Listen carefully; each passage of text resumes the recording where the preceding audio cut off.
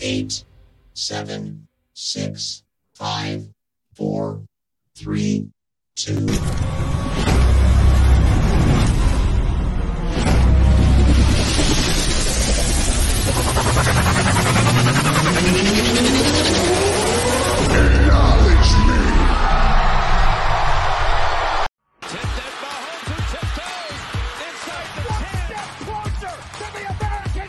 About how hard you can get hit and keep moving forward.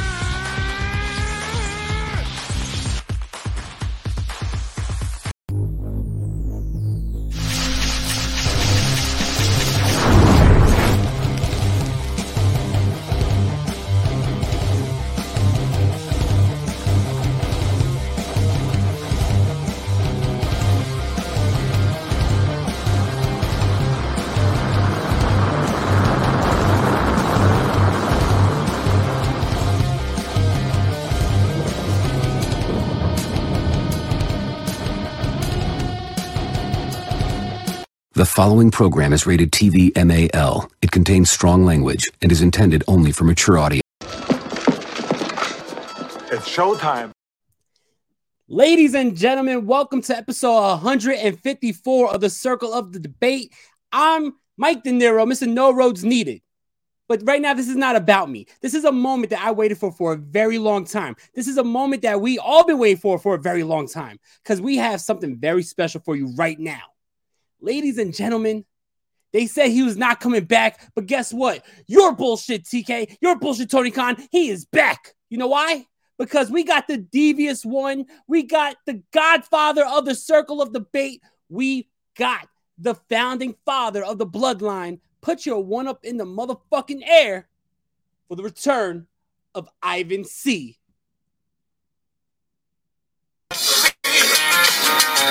That is right, ladies and gentlemen. I am back. Gotta play that Tupac, of course. West Side, baby. That's right. That is right, ladies and gentlemen. I am back. The devious one, Ivan C, is here, back in action, ladies and gentlemen. That is right.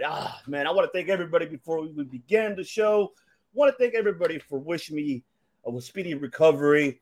And I am recovering, ladies and gentlemen. I am here recovering. And I'm still recovering, but I could not miss the show. I miss you, De Niro. I miss everybody here. Brother. Yes, that's right. Dom, thank you so much. The moment we've been waiting for. I am here, ladies and gentlemen. That is right. I am here, ladies and gentlemen. Yes. And I'm a huge welcome back. Thank you so much, Dom. Appreciate you. Top Ropes coming up later on tonight here on the Bloodline Entertainment Network. Nick, of course, from the Ring Fanatics, thank you so much for tuning in as well. Thank you so much, Nick, and I appreciate everybody for all that video. Well, wishes recovery. Thank you all from the league. Appreciate you all so much for all of that, man. And yes, and I'm back in action, ladies. That's right. We are here. We're back. We're here. We're with De Niro, of course. We're killing it. We're gonna kill it tonight, baby. That is right. We are here, ladies and gentlemen. That is right.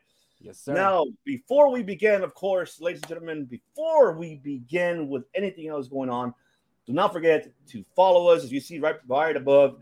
Follow us here at Circle Debate on YouTube, Twitter. Listen to us on Apple Podcasts and Spotify, along with the Bloodline Entertainment Network as well. If you're watching us on the Bloodline YouTube channel and Twitch, don't forget to listen to the Bloodline Entertainment Network also on Spotify and Apple Podcasts. And don't forget the Wrestling DeLorean podcast you can listen to exclusively on iHeartRadio. Make sure you follow iHeartRadio. Make sure you subscribe to the Wrestling DeLorean podcast, as De Niro's there live for you every Wednesday, Monday, Friday, almost every day there on iHeartRadio. So make sure you subscribe to iHeartRadio, subscribe to Wrestling DeLorean. You can follow him there. Mike De Niro always killing it there.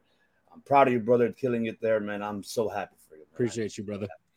Don't forget as well, don't go to BloodlineEntertainment.com for anything you guys like, for all your sports, for all professional wrestling, and a lot more there on the website. Make sure for MMA, everything overall, go to BloodlineNetwork.com to get everything there.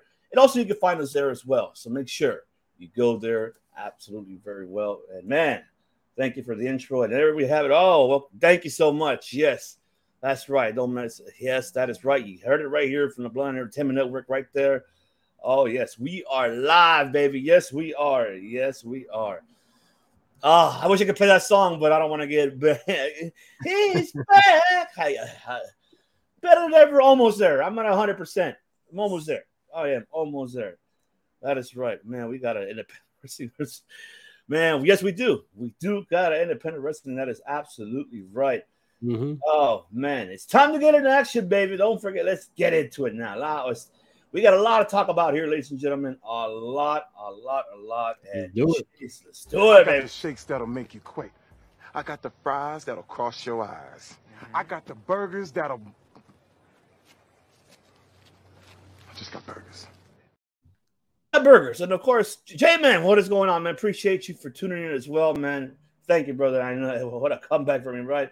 And, yes. Oh, man. Yeah. Oh, thank you so much. Kofi Weaston, Dirty Heels, baby. Don't forget to follow him and subscribe as well. Shout out to Kofi Weaston, of course, man. Appreciate you, brother. Oh, man. And, of course, Mr. Universal himself, Nick Dieterden, of course, from the Universal Podcast. Thank you so much, brother. Good. Yes, I'm glad to be back live, baby. Not only just live, but live as well. Yeah, we ain't just live, we live. We live. And, of course, don't forget, also the Tim King Show, ladies and gentlemen. Do not forget as well. There he is, of course, Tim King. Thank you so much, Poppy. I am back. I appreciate you for that, man. All right. Before we get into any WWE, let's get into what happened 24 hours ago. That happened at Impact Wrestling, and that is, of course, against all odds. A lot of things that shocked me, and it has shocked De Niro as well. It has shocked the world. Did not expect this at all. We have new champions, ladies and gentlemen, as we have a new X Division champion, Chris Sabin, defeating Trey Miguel, winning the X Division championship at Impact All Odds. And, of course, the main event, as we got Alex Shelley becoming the Impact World Champion, defeating Steve Maclin, and now he is your Impact World Champion. Congratulations to both of these. Of course, Motor City Machine Guns killing it, man. I didn't expect this at all. This was a shocker to me. And congratulations to both of these guys. I mean, it's amazing, and I just did not expect it. Of course, we did see Deonna Purrazzo and Trinity Fatu. They teamed up. I forgot who they faced, but I just, didn't really watch too much of it back. It's too much professional wrestling to watch, ladies and gentlemen, I tell you that. But, man, it was a great event so far, what I've read and what I've seen a little bit by far. Good to see OVE beat back as well. So a lot of things happen at Impact that is, mind you, Impact is underrated. I know there's a lot that we cover here at Circle Debate, but we're going to try to cover Impact as much as we can. But there's a lot going on in Impact. But I want to just bring it up to De Niro. Was you're in shock of seeing these Motor City Machine Guns grabbing these two titles. And now that we know by far, as of right now, we know that Alex Shelley will be defending the World Championship against Nick Aldis at Slammiversary. I don't know if he's going to rematch against Trey Miguel. We don't know as of yet, but once we get to that area, once we get there, we will talk about it more. But I want to get your thoughts, De Niro. Give us your take, your thoughts overall. Motor City Machine Gun. Boys, are you shocked? And was this a good idea? I mean, you break it down for us, bro. You tell us, man. Yeah, first of all, Alex Shelley winning the world title is really, really awesome for me because I've been a big fan of TNA for many, many years, since like 2002 when it started, right? So Alex Shelley's one of those original wrestlers who was always up there in the ranks, always put on entertaining matches, was one of the pioneers of the X Division. When the Motor City Machine Guns started, it was such an awesome tag team that I fell in love with. I always say they were the Young Bucks before the Young Bucks. The Motor City Machine Guns were one of the best tag teams in the world. And then, Chris Sabin had his opportunity with the world champion, but Alex Shelley never got to reach that point. So for Chris Sabin to now be X Division champion, I believe for either 8th or 9th time, and then Alex Shelley to finally win the big one and become the world champion, it was a special moment for me. I like it. I think that was unpredictable. I feel like everybody went into the show thinking that Steve Maclin was just going to have another victory going into Slammiversary. You know what I mean? Right. But here we had the big shocking thing, and it makes Impact Wrestling must watch. But just the fan in me, the fan who was watching TNA from back in the day, I had to mark out. I love this moment. I thought that it was a great moment. It was unpredictable, and it couldn't happen to a better guy who has been busting his ass for this business, not just in TNA, but for this business for many, many years, and never was a world champion. Now he finally is a world champion. Absolutely, yes. So there's J-Man saying, so surprised me. Yeah, I think all of us are. Just 54 days. That's absolutely correct, J-Man. Just going out. Shout out to Faction Pass Card, guys. Thank you so much for tuning in, my brother. Appreciate you.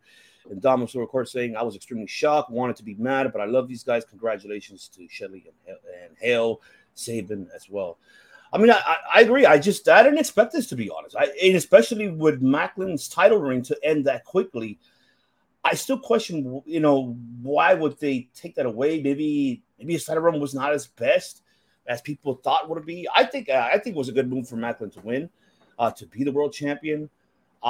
Very underrated, doesn't get the credit that he does deserve, and I feel that he should have had the title reign a little bit longer than what I would have thought he would have it long. But it's understanding, I guess, that what they're doing. I just still gotta pay attention more to Impact, like how we mentioned.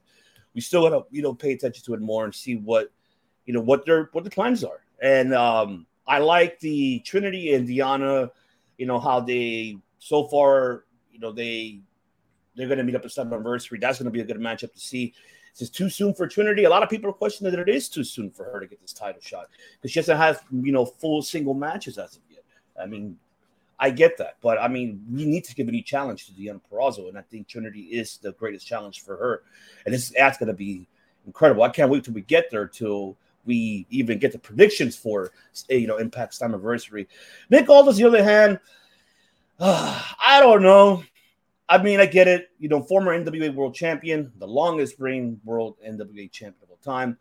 Now him challenging for the Impact World title. I would have loved to see him and Steve Maclin, but this is interesting to see because you still have someone who is pretty much from day one of Impact of Alex Shelley.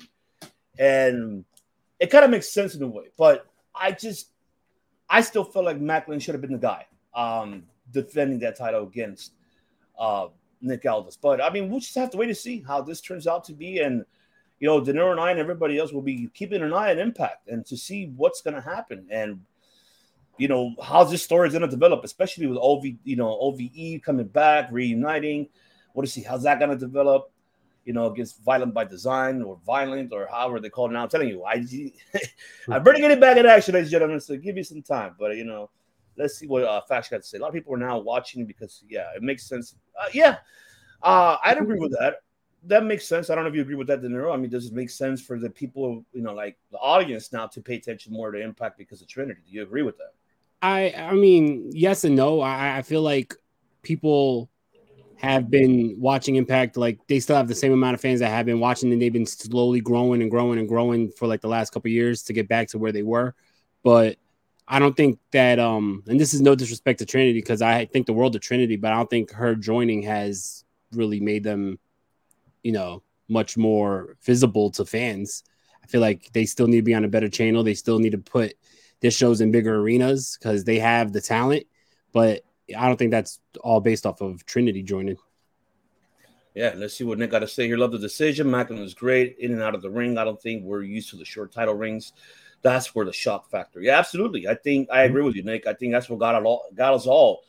The short title ring for Maclin was just shocked us, So I mean, and that's why I said I mentioned that. That's why it was everything is must watch because you never know when they're gonna pull the trigger on a title reign or on taking the title off somebody. We all knew, we all thought we knew that going into Slammiversary was going to be Maclin versus Aldis. And look at it, just like on a flip on a dime, they let you know, like, look, you cannot miss these specials that we put on Fridays because you don't know what's going to happen. So now you got to tune in.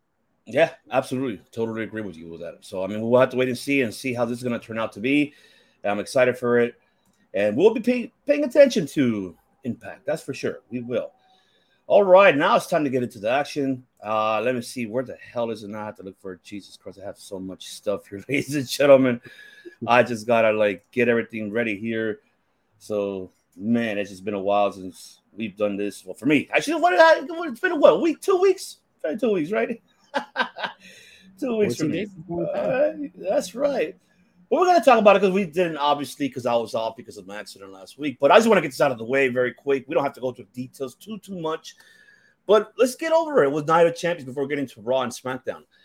Of course, Night of Champions for me was actually not a bad event. It was actually great. Great to see the crowd interacting for Sami Zayn, especially the returning of Sami Zayn and Kevin Owens into Jada. So, it was good to see them over there.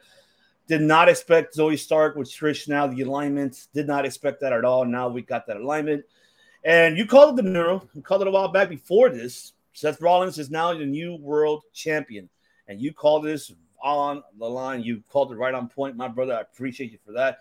The other expectation we did not expect, of course, Asuka be defeating Bianca Belair for the Raw Women's Championship. And Gunther and Mustafa Ali, good matchup, but, sorry, Mustafa. Come on, it's Gunther. And congratulations to Gunther now going over almost 1,000, right? 365, I believe it was, the thing that he has. Congratulations to him. Of course, the Usos costing your tribal chief and Solo Sikoa their tag team championships against Sami and Kevin Owens. And I'm not surprised. I don't know what's going on here with Cody Rhodes, man. I don't know, but we'll get into that when we talk about Raw and SmackDown. But Brock Lesnar defeating Cody Rhodes, man. And, of course, Rhea Ripley retaining. We already know that. That's nothing new, of course. But bring it on, De Niro. Give us your thought overall of Night of Champions. I know we did that opportunity chance because we were off. But break it down, brother. Preach it. It's all yours. I thought it was an amazing show. Personally, I thought it was the best show of the weekend.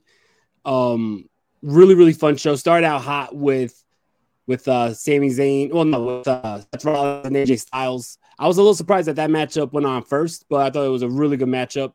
Both those guys killed it. The right guy went over. Both deserved it, but Seth Rollins definitely deserves a long-term title run. And so far, I'm not going to go too much into Raw, but so far he's been doing well with that title too for the past 2 weeks. Really good show. Trish Stratus fucking killed it. You wouldn't think that Trish Stratus was, retired for so long and then came back. Trish Stratus is doing great in the ring. I thought her matchup with Becky Lynch was a lot of fun.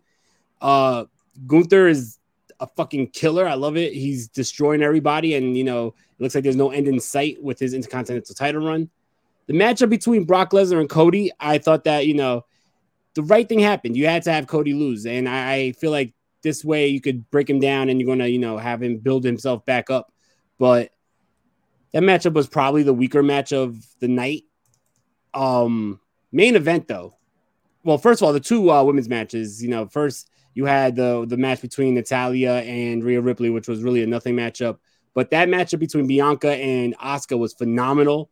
Asuka winning was a shock to me. I thought Bianca was going to retain. I thought that matchup really delivered and killed it. And the main event, the matchup between Kevin Owens and Sami Zayn versus Roman Reigns and Solo Sikoa was awesome. That crowd, that atmosphere was insane. For Sami Zayn to get the reaction that he did was really special. Especially with him being from Syrian descent and then being in Saudi Arabia, not to play politics, but there's a lot of heat between Saudi Arabia and Syria. So for that to happen was really, really cool to see.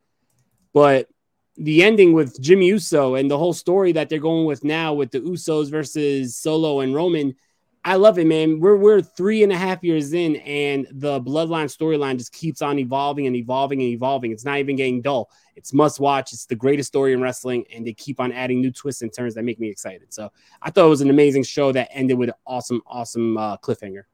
Absolutely. Good call on that, my brother. Absolutely. And man, might as well let's get into the action with Raw and SmackDown, baby. Now it's time we get into this. Now we can talk about it, and here we go, ladies and gentlemen. We're here to talk about Raw and SmackDown. What happened, of course, we saw the aftermath, and new women's tag team champions. Of course, Ronda Rousey, of course, Shayna Baszler, and now we saw the great main event, and everybody's been giving him a great shout out. And Damian Priest against Seth Rollins, which was a great main event for Raw. And speaking of Raw, make sure you check out on the Bloodline Entertainment Network. Check out Raw Dogging with De Niro right there every Monday. The last 30 minutes of Raw, as De Niro killed it. Explaining the last 30 minutes of Raw, and the main event was awesome. And he broke it down. He said Raw was great, and that's why we're going to talk about with him here, and also with SmackDown as well. a lot of things have been happening. Of course, Paul Heyman telling, Jimmy Uso, hey, you're going to be the next tribal chief. We just need you to win the U.S. title against, Austin Theory. Of course, that didn't happen. And, of course, we did see the aftermath of what happened there. And, of course, Jimmy returning because of the attack of, what's their name? Pretty, whatever the hell their name. Deadly, yeah. Yeah. Of course, attacking Jimmy Uso. And then, of course, Solo coming out. We saw that. We saw Asuka, being introduced a new women's championship. Of course, the return of Charlotte Flair. She did not want it to be in line to be the next, getting the title shot for it. And then also the feud coming up for AJ Styles, Killer Cross. I did not expect that. And I mean, I think you called it a while back. I think we got to go back to the history and look at that. I think you did kind of call that a while back. But man, and then with Cody, I mean, we see Cody, everybody's talking about it. It's going to happen. We're going to have the rematch again for him and Brock Lesnar at SummerSlam. It's going to eventually happen. I don't know if it's going to happen in Money in the Bank. Maybe Cody Rhodes defeats Brock Lesnar this time at SummerSlam. We don't know as of yet. But I just question Cody's booking. I don't know what's going on here. I don't know what's cool. I know we talked about it a while back about his booking. But I still want to bring it up, and I want to get your 100% thoughts.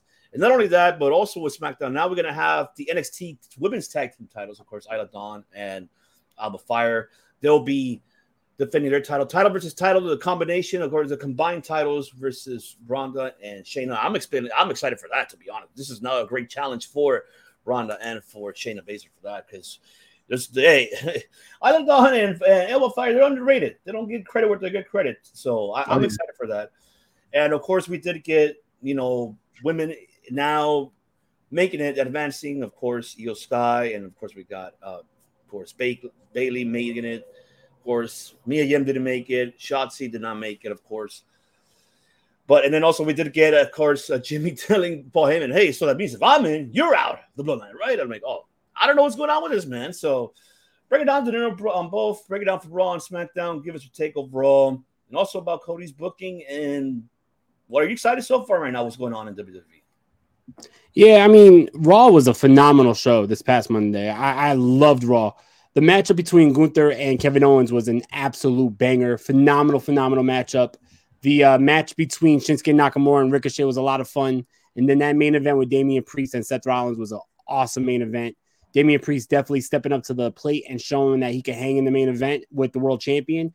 And I said it on Monday. I'll say it here. I think that Damian Priest I think on Monday I said in a year's time, I would even say, yeah, I mean, I'll stick to that. In a year's time, Damian Priest could be a future world champion. He's shown that he could be in that top echelon of the WWE.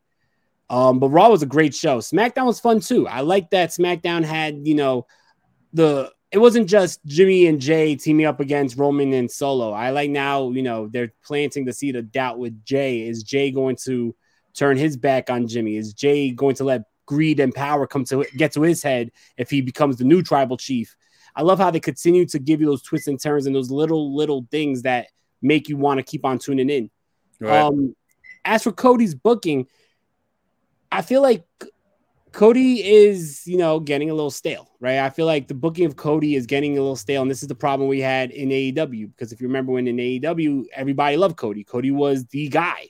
And he was cutting those emotional promos, and people were all behind it. And if you remember, I think going into Full Gear 2019, when Cody was going after Chris Jericho, and Chris Jericho was the champion, and Cody, if he loses, he'll never win the title or never go for the title again. He was cutting promos, and people were really getting behind him. And then it was like, all right, cool, but then he would try to continue that style and the same promos and not switch it up. And that's when people were like, all right, this is getting boring. I called it before WrestleMania. I said that if Cody Rhodes did not win that title at WrestleMania, then I don't know how long you could keep Cody a babyface. Like, right. Cody Rhodes is going to continue to cut these, I'm doing it for my father, I'm doing it for America, and I will not quit, and I will not fail, and all that. The same shit that got John Cena booed out the fucking building, right? Same shit that got Roman Reigns booed out the fucking building. I think that it's only a matter of time before people are like, all right, Cody, show us something different. You know what I mean? Cody Rhodes coming out. So what do you want to talk about? Well, you talk about the same shit weekly. So I don't know what we're talking about here. Like, we need something different. So I love Cody Rhodes. I just think that we need a little more edge. You know what I mean? We need a little bit more edge to him. Show us some killer instinct. So if he does face Brock Lesnar in a trilogy here, if he does face him for a third matchup and we get the rubber match between Brock and Cody, Cody's going to have to bring the heat. We're going to have to see a side of Cody that we didn't see before, and we need to see some ruthless aggression out of Cody Rhodes. You asked for it. You asked for it. Ruthless aggression. That's right. The ruthless aggression of Cody Rhodes we need to see. And you're calling, hey, man, good fucking point, brother. They're absolutely right. You are on point with that. Thank you. Man. Yeah, I feel the same. I do. I don't know what is exactly their plans here, man. I don't know what is the intentions with Cody Rhodes, unless this is Cody's decision of getting booked this way. That's where I kind of question as well, because I don't know if, I know where Paul's heading to with this. I know where he's going with this in some type of way. I could see that he's trying to build Cody at his best. But this is too long. I don't know.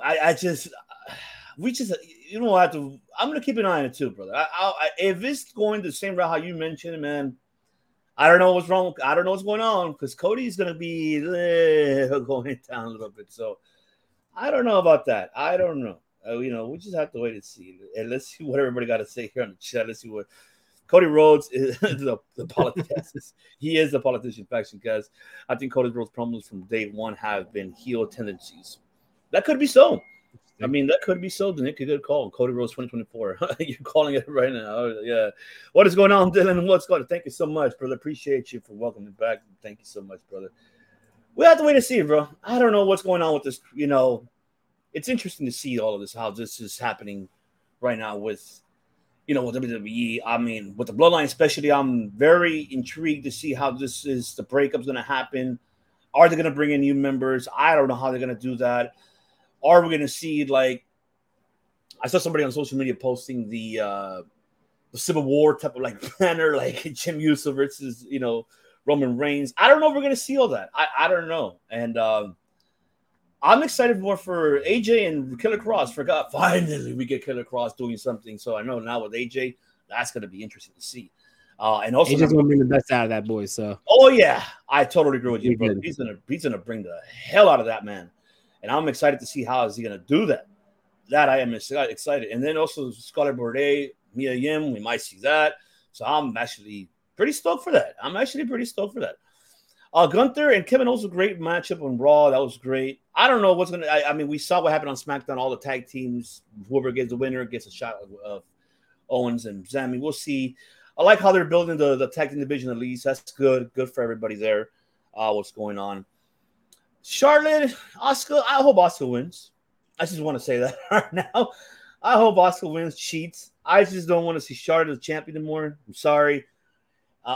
Yeah, I don't want to see it. Charlotte fans, sorry. I just can't. I can't deal with it. I need Charlotte. I get her ass in the Money Bank, but we'll talk about the Money in the Bank right now. Who's in it and who needs to be in it and who should win. But man, it's good to see at least Mia Yim getting more booked. Good to see Shotzi getting booked more. I'm really happy for them. Zoe Stark as well. The alignment was with Trish, and it's interesting to see that. I'm excited to see how that's going to turn out to be. So definitely excited to see how that's going to turn out to be. But man, there you go. So I mean, we'll keep an eye on Raw and SmackDown for you guys. And don't forget, every Monday on the Blood Entertainment Network, follow this man right here. Follow the Blood Entertainment Network for Raw Dogging with Nero every Monday. He's going to be killing the last 30 minutes, so he's going to bring us in for what's coming up this Monday Night Raw. So make sure you tune in for that.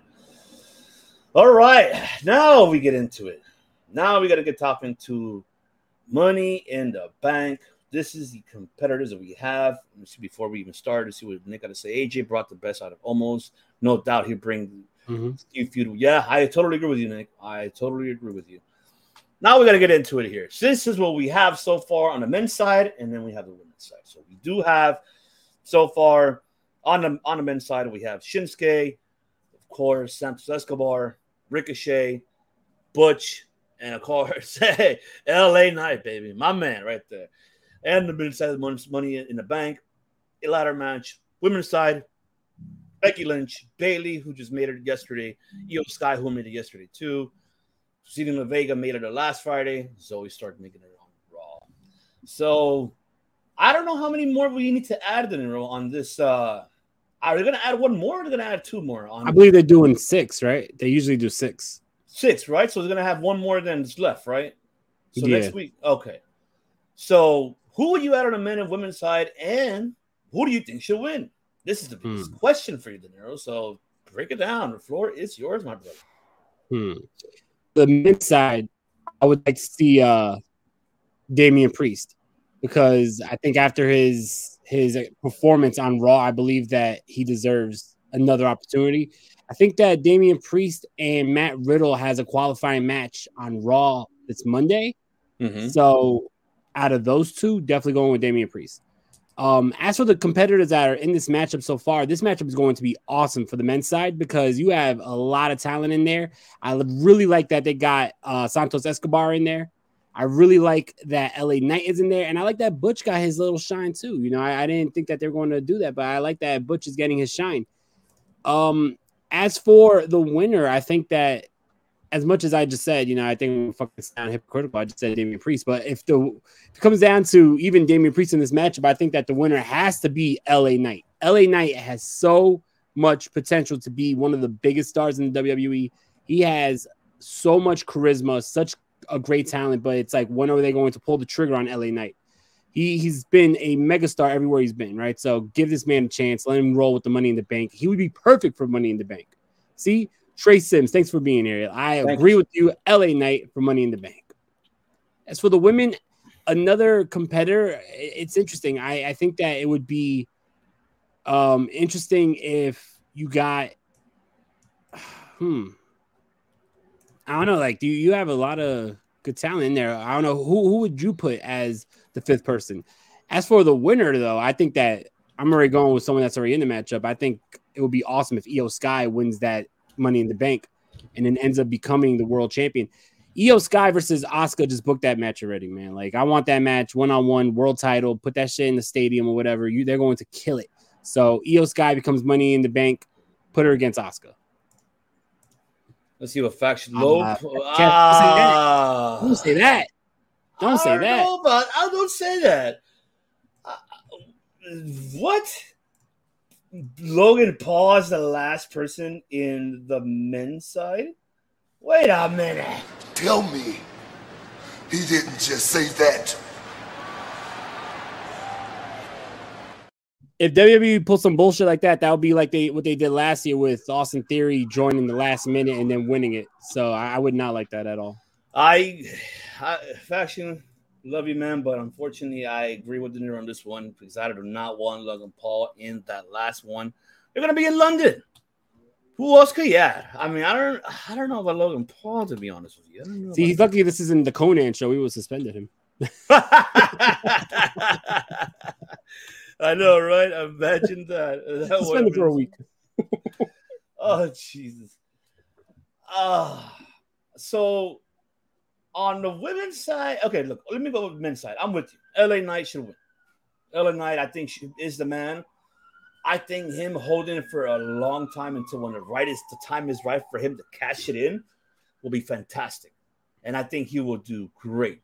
Remember, I'm pretty sure the numbers too, but look, LA Knight is underrated as fuck.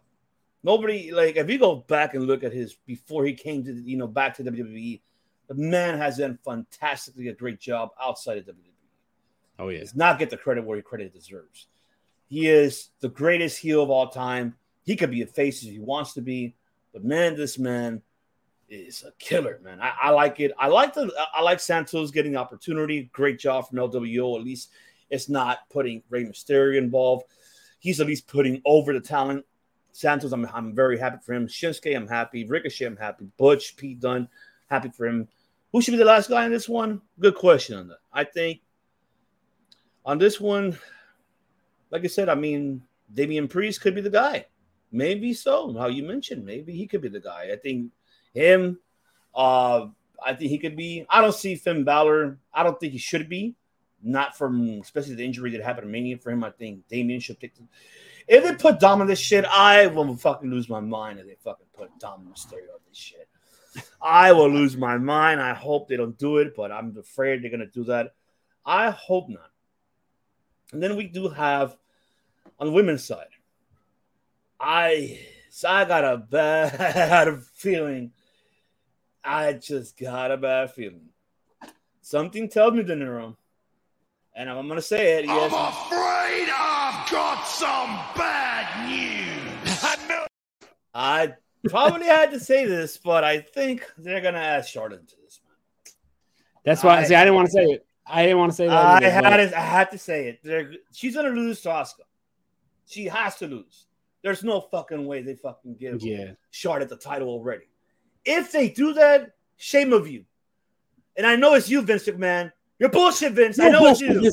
You're bullshit, Vince. I know it's you because knowing your ass, you're telling Paula Beck, hey, pal, we need to book Charlotte to get us a champion. She's a great champion. I already know you are, Vince. That's bullshit. Mm-hmm. Don't do it, Vince. Don't fucking do it. I know you're going to do it. But I hope not. I just hope not. I hope Selena wins. You know what? I want Selena to win. She's going to be the one. Mind you, her career right now has really been more hyped up than ever before. I mean, I know disrespect to Vega like that, but she has hype ever since now, becoming a face, joining LWO, the alignment with her, and of course, Santos Escobar and everybody else has been fantastic and then her, look how it was in her hometown. You know, great moment for her. Right now, she's getting that moment.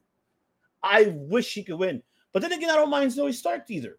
But is it too soon for Zoe Stark? There's a lot of things. There's so much questionable. But I got a bad feeling in there. They're going to fucking add Charlotte Flair to this, man. I just have a I hope not, bro.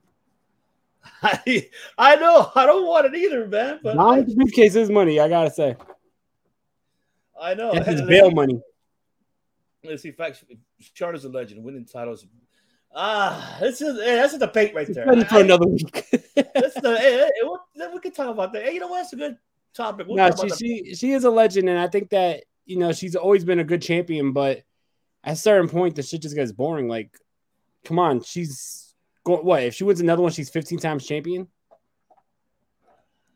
Yeah, that's the thing. It gets boring. Give us some time, bro. Yeah, you gotta give it some time for her, man. It's just like Jesus. Like what in April? Like she was just champion in April. We have to fucking go back, and they have so much talent. This is not the days of when they didn't have as much talent as they do now. There is so much talent on that women's roster. The best women's division right now is in WWE, bar none. And you won't keep on going to the well and giving it to Charlotte? Come on. Yeah, I totally agree with you. I wouldn't. There's no reason to. You need to hype up these new talents. You have to. Look, I know people are going to say it's the same for Asuka. Look at her. But here's the difference, though. We haven't seen the heel Asuka this side. And this is what I like to see from her. I love that heel. Heck, I don't even mind her if she joins a line or something with Io Sky. I don't give a damn. I don't mind that. And why the hell not? We want to see Asuka, his heelish side of Asuka. And I like it. And for Zoe, I don't mind her even getting a title shot either. I think like I said, I've been a big fan of Zoe Stark before she even joined NXT and all that because, I follow her career outside of that. And, and she is another underrated star, does not get credit at all. Let's see, either Io Sky or Vega. I'm likewise too. I don't mind Io Sky either winning. I don't mind that. I mean, Selena Vega, I don't mind either. I mean, but something tells me we're gonna see Charlotte get involved in this one. Something tells me that she is not gonna be going anywhere. She's gonna be losing the title shot against Asuka. She's gonna be in this, or De Niro. What about we see Bianca Belair joining this one? I like that. I like that too. I like that a lot better. If you had to tell me choose between Bianca and Charlotte, I know, right? I'm whipping the ponytail. You know what I mean? Yeah. I mean, we just have to wait and see. I mean, how's that going to turn out to be? And I don't know. That's going to be very, very, very Very tough. I don't know yet, man. It's really really tough here. Um, man, money in the bank, man. I mean, what else are you expecting for money in the bank? What other feuds are you expecting? I mean, what are your thoughts? You know, we're still obviously we got like a couple more minutes before we got Matt Callis and of course the director joining us in a few for Dynamite, of course, and for Double or Nothing because we will be covering Double or Nothing because, like I said, we haven't had the opportunity. But we're gonna just give our thoughts overall once they come in a few minutes, like 6 minutes. But so far, we're gonna kill 6 minutes here before they come in. But yeah, go ahead and break it down. I mean, what are your thoughts, my brother?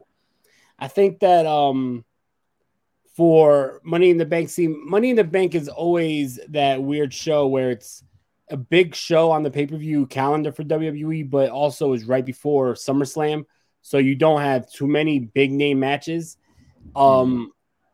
I feel like for some of the big matches, like Roman Reigns and Solo versus the Usos, you probably wait till SummerSlam. You don't pull the trigger and put that on Money in the Bank. Even though Money in the Bank, if I'm not mistaken, Money in the Bank is going to be in England, right? Yeah, the O2 Arena. So international crowd, you want to bring out the big guns. I feel like we'll definitely be getting Seth Rollins versus Finn Balor after we saw the ending of what happened on Raw. With Finn Balor trying to interfere after Damian Priest told him not to, and I could see that happening. I don't think we see Roman Reigns on the show, unfortunately, because like I said, you save him for SummerSlam. Yeah. Unless you do Roman versus Jimmy on this show, and then Roman and Solo versus Jimmy and Jay at SummerSlam. And I don't think you see Cody versus Brock on this show. I think you wait for SummerSlam as well. So that's why it's a little weird because it's a big show and it's always been on the calendar for a big show for WWE. And it's one of those shows that you look forward to, Money in the Bank. But being that it's right before SummerSlam, they hold off a little bit on the big marquee matches. You know what I mean? Yeah, I agree. It's just a tough call on this one, how they're going to do it. And I hope it'd be good. I just hope it'd be a great Money in the Bank. We'll do our predictions, soon enough once we get to that point. And I'm excited for it, I'm excited for it, honestly, really for LA Knight. I'm glad he's getting his opportunity where he deserves because we haven't seen much of LA Knight being in events like that. And I hope that this man does win the Money in the Bank. I don't mind him winning. I really want him to win. I know I'm going to get shitted on it, but I do not want Ricochet. I don't think I'm going to shit on you for that. Who's looking at this match and says Ricochet better win this? Fuck out of here. I like Ricochet, but Ricochet's just there to pull out some cool spots, and that's it. I just hope not. I just hope that like I said, I just hope they do not make that decision. The booking Ricochet to come in, hell no. They better not do it. Oh, no, they better not do it. Don't do it, damn it. I hope not, because I don't want to see that. I don't think you want to see that, De Niro. I don't want to see that either. The hell with that. I don't want to see it. So, man, let's see. Before we even get into, because we still have to wait for the other guys coming in, but I got a question real quick. Go for it. What do you think about the booking of Shinsuke Nakamura? Because I think since going to Raw, Shinsuke has been being built back up as a star. He's looking a lot more like the old King of Strong style and less of the artist on SmackDown. How can I say about it? What can I say? I don't know. Right now, I'm not really much interested. It sucks. I know. I love Shinsuke, but I want him to be more aggressive. I need that man to be. Don't get me wrong; it was a good matchup. Him and Ricochet. And then, of course, we did get Bronson Reed, interfering. Maybe Bronson Reed could be the guy. Maybe the last guy here, which he should be. Maybe. Bronson Reed. I feel like at first when he came back to WWE, I was so excited, right, to see what he could do. Yeah, and I still am. Like, he didn't do nothing wrong. Like, I liked his little mini feud with Bobby Lashley. Yeah. So that was dope, but I feel like Bronson Reed had unfinished business in New Japan. Like, I would have liked to see him finish out some of his the the way he was heading in New Japan was going to be special. I feel like he was going to be the next Vader, the next Bam Bam Bigelow, top gaijin, a kaiju. But instead, now he's back to just being another guy in the WWE. So I hope that, they are promoting him well. I feel like, his matches with Shinsuke were great. I feel like his feud with his feud with Bobby Lashley was good. But Bronson could be a top heel, easily a top heel or a monster. I just hope that they go that route. Let's hope so. Like the big boys. Yeah, I'm with you on that. I hope they do, and I hope they go towards that direction. We just have to wait and see how they're gonna book them. I'm just like, I just hope they book these guys right. Let's hope so. We just have to wait and see how this turns out to be. That is for sure. So, I mean, I'm excited for them. Hopefully, we get some excitement for them, and which we'll have to wait to see the next couple of weeks here, and especially don't forget, check out Raw down every Monday night with De Niro, because he's going to be bringing that action to you guys the last 30 minutes for sure. And, we're just waiting for the others to come in a few minutes, which they should be coming in a few minutes now. We're just waiting for them to come on in so we can start it off here and, get the road going with these guys. So, yes, sir. But I want to take a quick opportunity to thank everybody who tuned in this past Monday to Raw Dogging with De Niro, making it the highest viewed episode of Raw Dogging with De Niro in our very short history. But thank you very much for everybody who tuned in. It was a lot of fun. Hopefully y'all come back on Monday this week for the main event, whatever the main event will be. But definitely, I think that, I wanted to take that opportunity to thank everybody because, the numbers went up exponentially. Like, it went from 50 viewers to all of a sudden I had 150 viewers. I'm like, oh, shit. Oh, absolutely. Yeah, man. You liking it. Yeah, you killed it, man. You killed it. Absolutely. Definitely I appreciate that. Yeah, let me talk to my gamers out there for a quick moment. Go for it. Yeah, people in the chat. You know what I mean? Let me talk to you guys. You guys are gaming. Are you guys excited or not for AEW Fight Forever?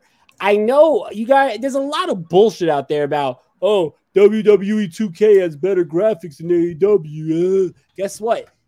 AEW already announced that this is supposed to be an homage to classic arcade wrestling games. So for the fact that they're not worried about the graphics, they're more worried about the gameplay.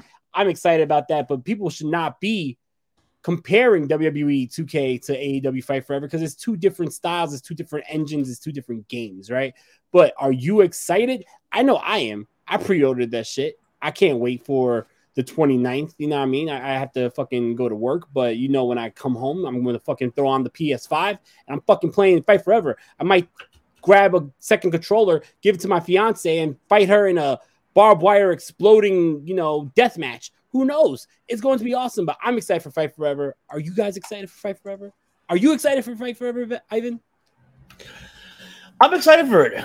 I want to see how they're going to do it, even though I'm much of a gamer, but we just have to wait and see and how that's going to turn out to be. So I'm kind of, we'll see what happens. We'll see how that turns out to be. And yeah, let's see what's going on. And speaking of seeing what's going on, he is here, ladies and gentlemen. What's up, guys? I love your Sting shirt. Jeez, I know I probably would want to get my hands on it. Appreciate it, man. Ladies and gentlemen, he is here.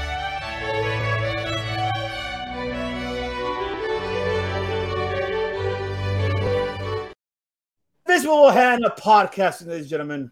Matt Callis, ladies and gentlemen, what's going on? Oh, and he brought curveball today, baby. I brought the curveball just in case. Absolutely. Oh man, there's almost too many things happening.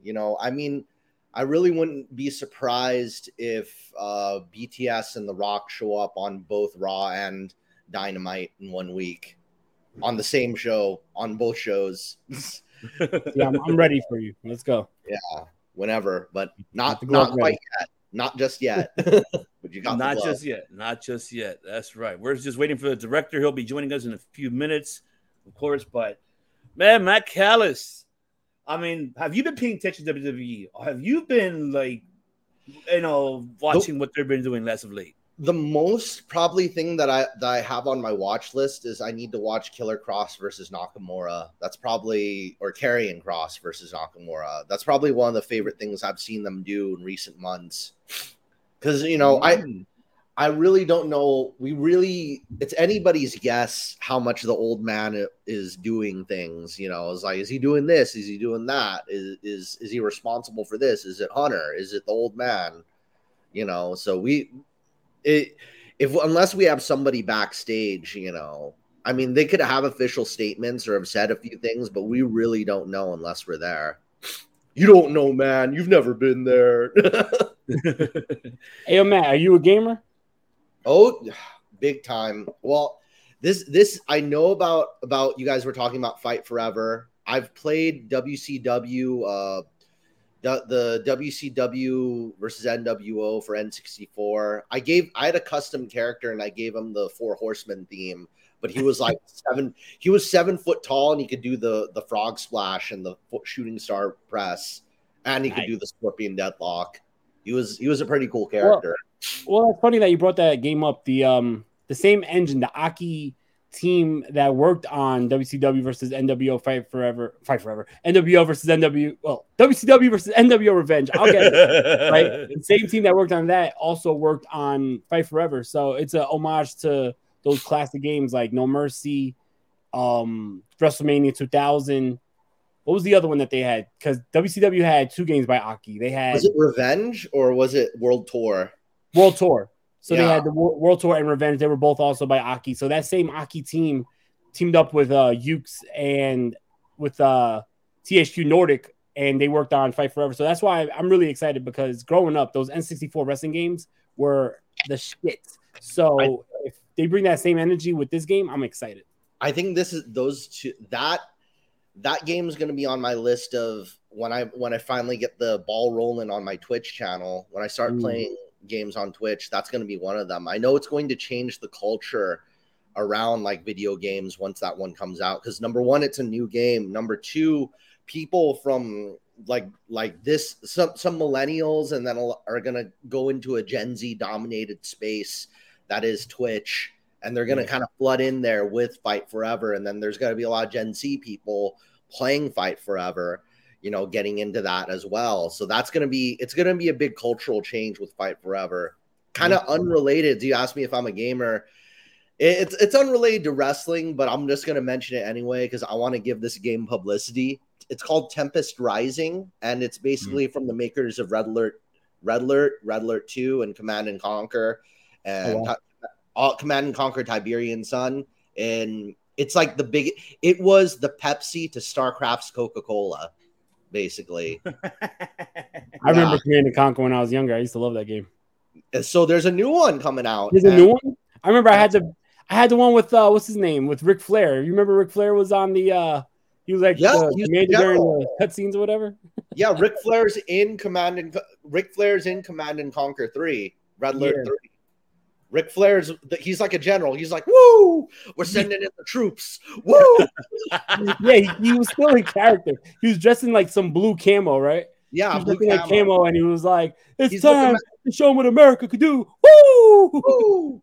And Jenny McCarthy was like, he was commanding Jenny McCarthy. It was the most insane thing. And what's his name? Mr. Sulu. What's his name from Hikaru Sulu from Star Trek? He was like the Emperor of Japan, and Tim Curry was the leader of Russia. It was insane. Yeah. So the new one's called Tempest Rising, and it's set to come out sometime this year. You know, I know I'm gonna be playing a lot of that. That game. They haven't even released the sea units or the helicopters or the jets yet, but it's gonna be a good one. Now, yeah, I definitely have to check that out. And you should live stream that on Gaming with the Bloodline on Twitch. I will. I love that the Bloodline also has anime. I sent them a message about it. I gotta catch up on some new anime because they're mainly covering new anime. Really? Oh yeah, they are, huh? They are covering new. Yeah, that's right. Absolutely. Yeah, you see, I've been out of commission, ladies and gentlemen. Give me some time. I just really coming back in action. So, jeez, give me a break, at least a little break. We're waiting for the director. He'll be joining us. And shout out to the Clarkson Wrestling Podcast. Appreciate you, my tribal chief. That's right. I am back. Yes, absolutely. And also, besides Circle Debate YouTube, you can also find a contact on the Bloodline Entertainment Network as well. Subscribe to the Bloodline Entertainment Network as well. Absolutely. So, I mean, man, I was just waiting for the director to join us in a few minutes. He's still, obviously having a little. Let's see. Let me see where the hell he's at. I need to ask him, where are you, director? Because we got to start it off. So we got to start this off. It's about that time. So, I mean, before we get into Dynamite, we are going to get into, of course, because since we were off last weekend because of my situation, but now we're here. We're just gonna do like overall towards it. Once the director joins us, we'll do overall, and then I'll obviously put everything up here.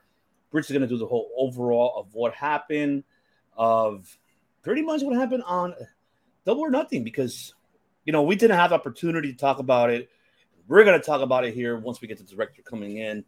But I just want to get everybody, obviously everybody's take, so far of it. So I'm set up the background for that Double or Nothing. That's right. And there you go, Matt, as you talked about it right there for gaming. For more gaming content, visit twitch.tv/BloodlineENT4. You know what? You guys are this isn't a curveball. This is a direct challenge. Are you guys ready for a deadly challenge right now? Let's go. So everybody at the Bloodline Entertainment Network, everybody who games on Twitch, I challenge you to a one-on-one skirmish match on Tempest Rising once it's released. Really? That sounds fun. Every single one of you one-on-one. I'm down to we could line up whatever date, but I'm down one-on-one skirmish on LAN, on multiplayer. You too, Dinero. You're not. Hey, we'll go one-on-one. Eddie, he is here, ladies and gentlemen. That took forever. Holy shit. Anyway, what up? Welcome, Chris. He is here, ladies and gentlemen. I wouldn't be real quick. I just want to say, Matt, challenge accepted. Chris, what's up, brother? Let's play for the director. Don't challenge me to anything. I'll lose whatever it is. That is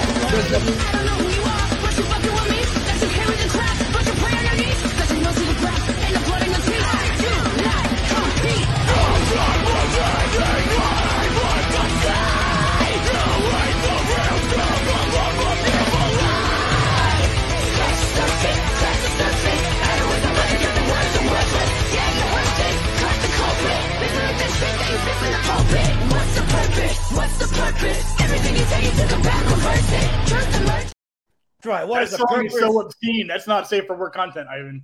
Sorry. Well, we already at TVMA, so that's true. That is an ECW video for sure. Oh yeah, that's right. Now we're the directors here, ladies and gentlemen. Director. Yeah. Oh shit! Double or Nothing recap. You had it in like 2 weeks. So good. That's right. We got everybody here in action. So the challenge was like, I'm just challenging everybody to a one-on-one match on an RTS game because I know you're. I hate those. I would lose. There we go. That's what I wanted to do. All right, but yeah, remember we were off, of course, because of my situation. But we're gonna do it very quick overall. Before we get into Dynamite, we just want to get it out of the way. Of course, give our, of course, thoughts of not Dynamite, but Double or Nothing, because we haven't done that, and now we're gonna have an opportunity. 2,000 hours since this, so let's see if our reviews are fresh.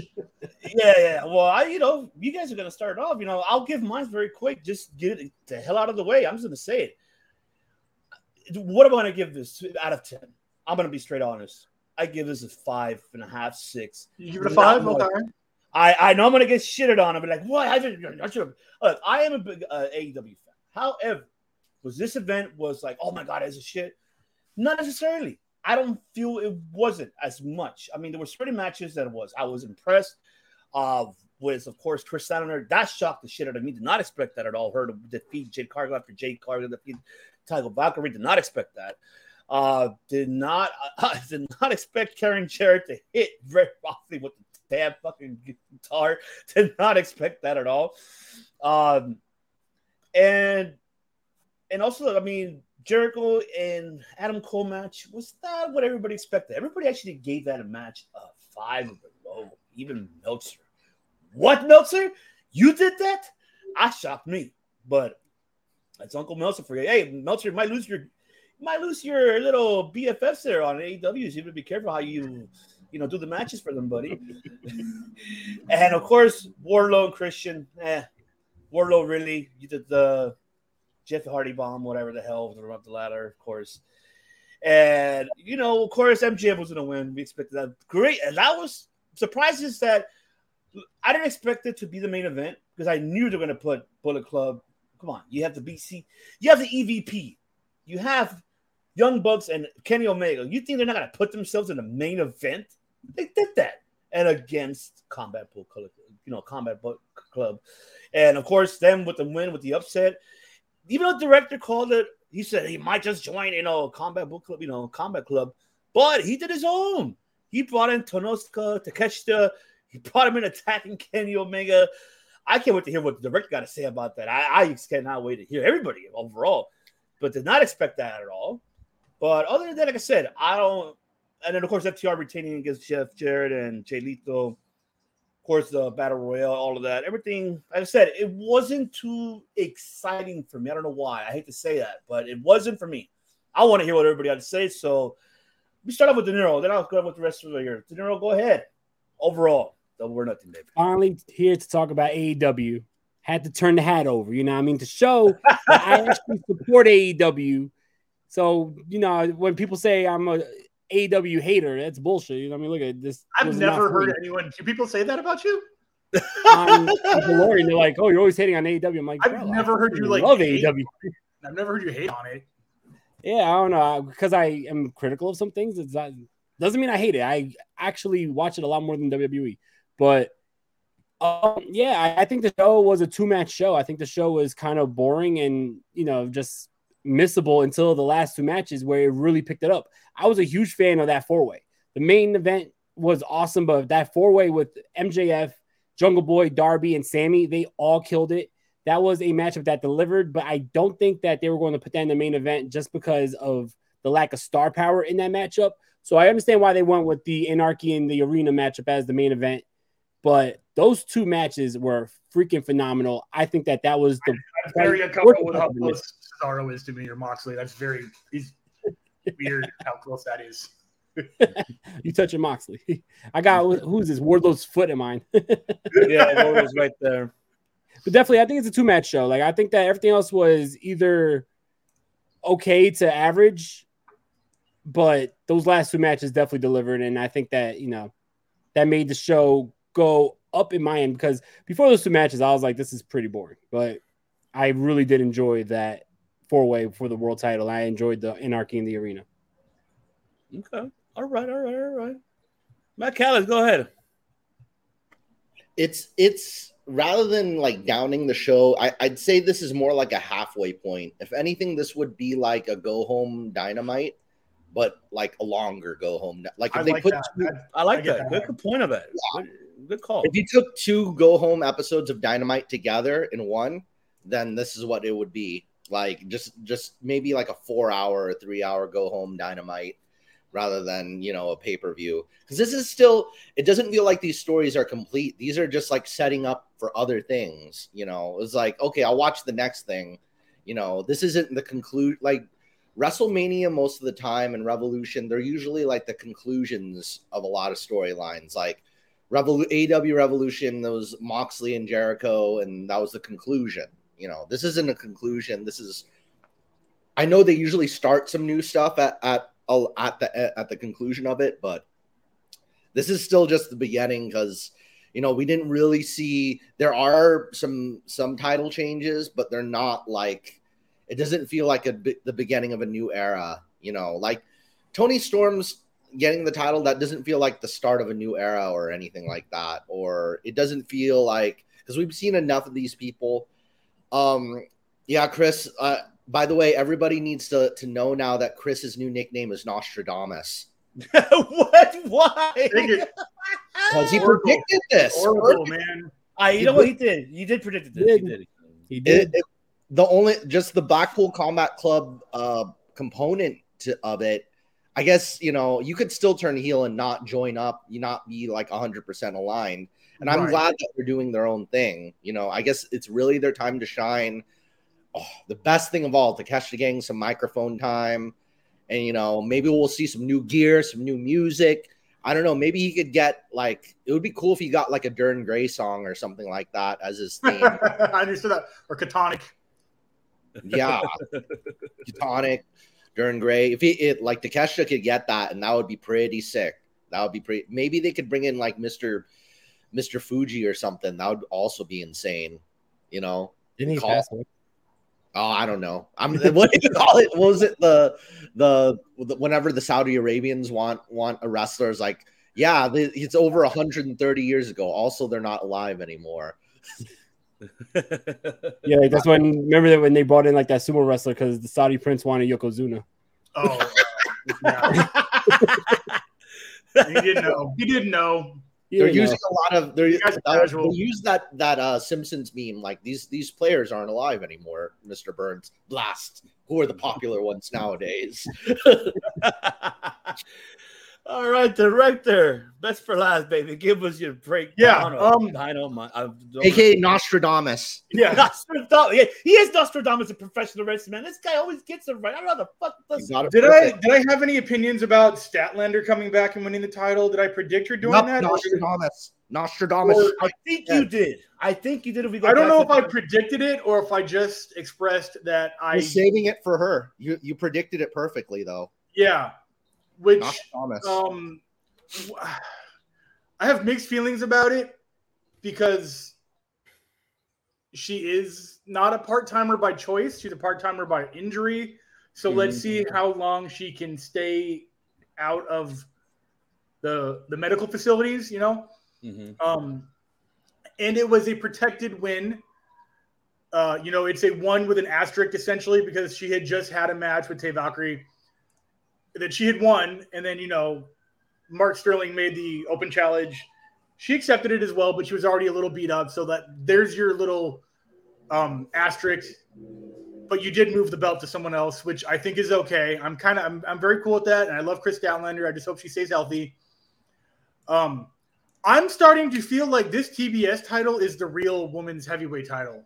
Ooh. And maybe it's because of, I mean, no shame in this. These are healthier sized women competing for it. Obviously, Taya's a heavyweight fighter. You know, Jade, Chris Statlander, they're all pushing 5'7", and I'll leave it at that. But it feels like the heavyweight title, and I don't mean that literally as in their weight. I mean that as in it feels like where the big girls go to play, and I mean that by like the strong women, not the big, but the strong women. It's just it's just still at the 1 hour mark on Dynamite, and that's okay. But I have no reason to think that title is not prestige right now, and I'm cool to see I want to see what Statlander does with it, how long she keeps it, and if they get like a full fresh, you know, camp in for Jade Cargill in a rematch. I know there's no immediate rematch clauses, but you know, she beat Anna Jay, so it's not technically an immediate rematch. That is my opinion on that. Let's see what else mattered to talk about. The Jericho thing, that was weird. I didn't know that Sabu was going to be the referee for some reason. I thought maybe he was just going to like help Adam Cole or be his tag partner in case the Jazz came in, but I guess he was the referee and he got taken out like before the match even started. Is that what happened? It was such a weird. They said he was the special enforcer, and then he was like out of the matchup within like the first like 5 minutes. Like before he even started, and it ended in referee stoppage in a TKO finish, which it was just weird because the crowd wasn't really into the sequence leading up to the finish. It was just very much like Randy Orton and Brock Lesnar, where Cole was just punching him over and over again, and the crowd was kind of like, it was like that. You got to have the Simpsons gif where it's like, stop killing him, he's already dead. It was like that, and the crowd was just like, you could tell the crowd was just like, all right, we get it, it's over, stop it, and then they stopped it. There's another meme where it's like Tony Khan has his Undisputed Era action figures. I'm like, it's all complete. Yes, Sabu, my favorite Undisputed Era member. It's like, but no, he's the fourth member. Yeah. FDR versus Jay. Yeah, I'm glad FDR won that. Ladder match. The Christian Cage thing is cool. I mean, it's not cool. It's weird that it's not Luchasaurus, who I think is probably going to be next in line for that belt. And then, we have no idea what's going on in that storyline anyways. I don't know what relationship Cage and Lucha have. Like, does he just pay him extra money? Does he give him extra, like, dinosaur treats under the table? Like, why did he even turn on Jungle Boy? What was the whole point of that if he's not getting title shots, So, Jamie Hayter, Toni Storm, another protected loss for a champion. Obviously, Hayter got beat up before the match. She went in and she got squashed, which protects her because she technically didn't really lose from a fresh start. So I get that. And what I believe this is doing is giving Hayter her yes moment at Wembley.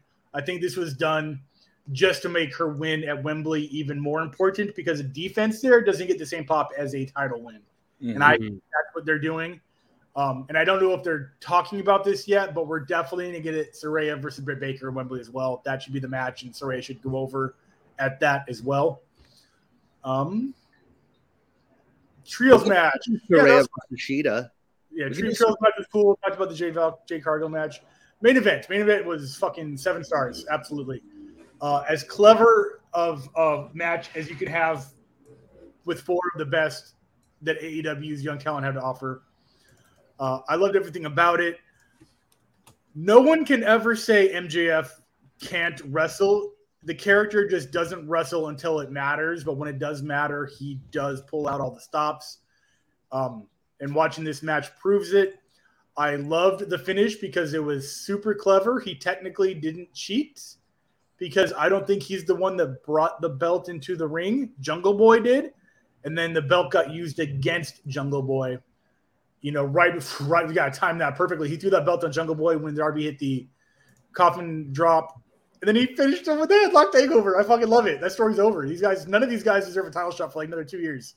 It was the perfect ending. And like I said, this was just to satiate these 3 young contenders. Instead of dragging it out, let's all give them a title shot all at once and then not again for a very long time. And they just got it out of the way. So you cannot say, oh, they never give the young talent title shots. Well, they did all in one match. But yeah, super clever. I'm okay with MJF winning that. And that was not the main event, which is I kind of think it should have been.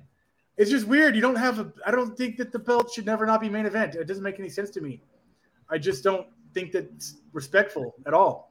And I think the Anarchy in the arena match was okay. It was fine. It went on. How long was it? Like fucking 35 minutes? It went on for a while, and it was just like endless violence on top of violence. It wasn't clever. Nothing about Blackpool is clever.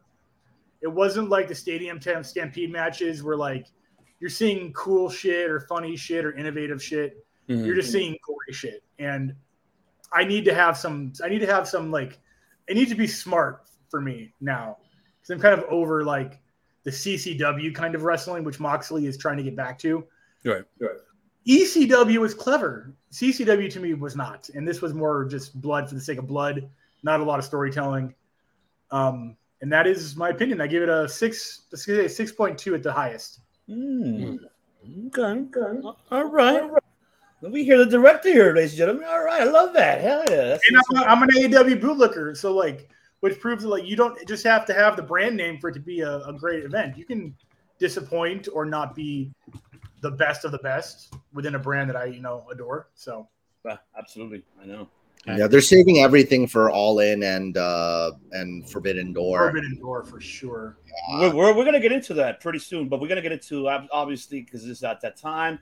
You know what time it is, baby. It's about that time. So you know what? I'm gonna play it right now. Come on, where are you? Let's do it, baby. It's time. It's time. It's Beta Dynamite, ladies and gentlemen, that happened. What is it? It wasn't 96 hours ago. So wait, how many hours ago? It's happened what? Today's Saturday.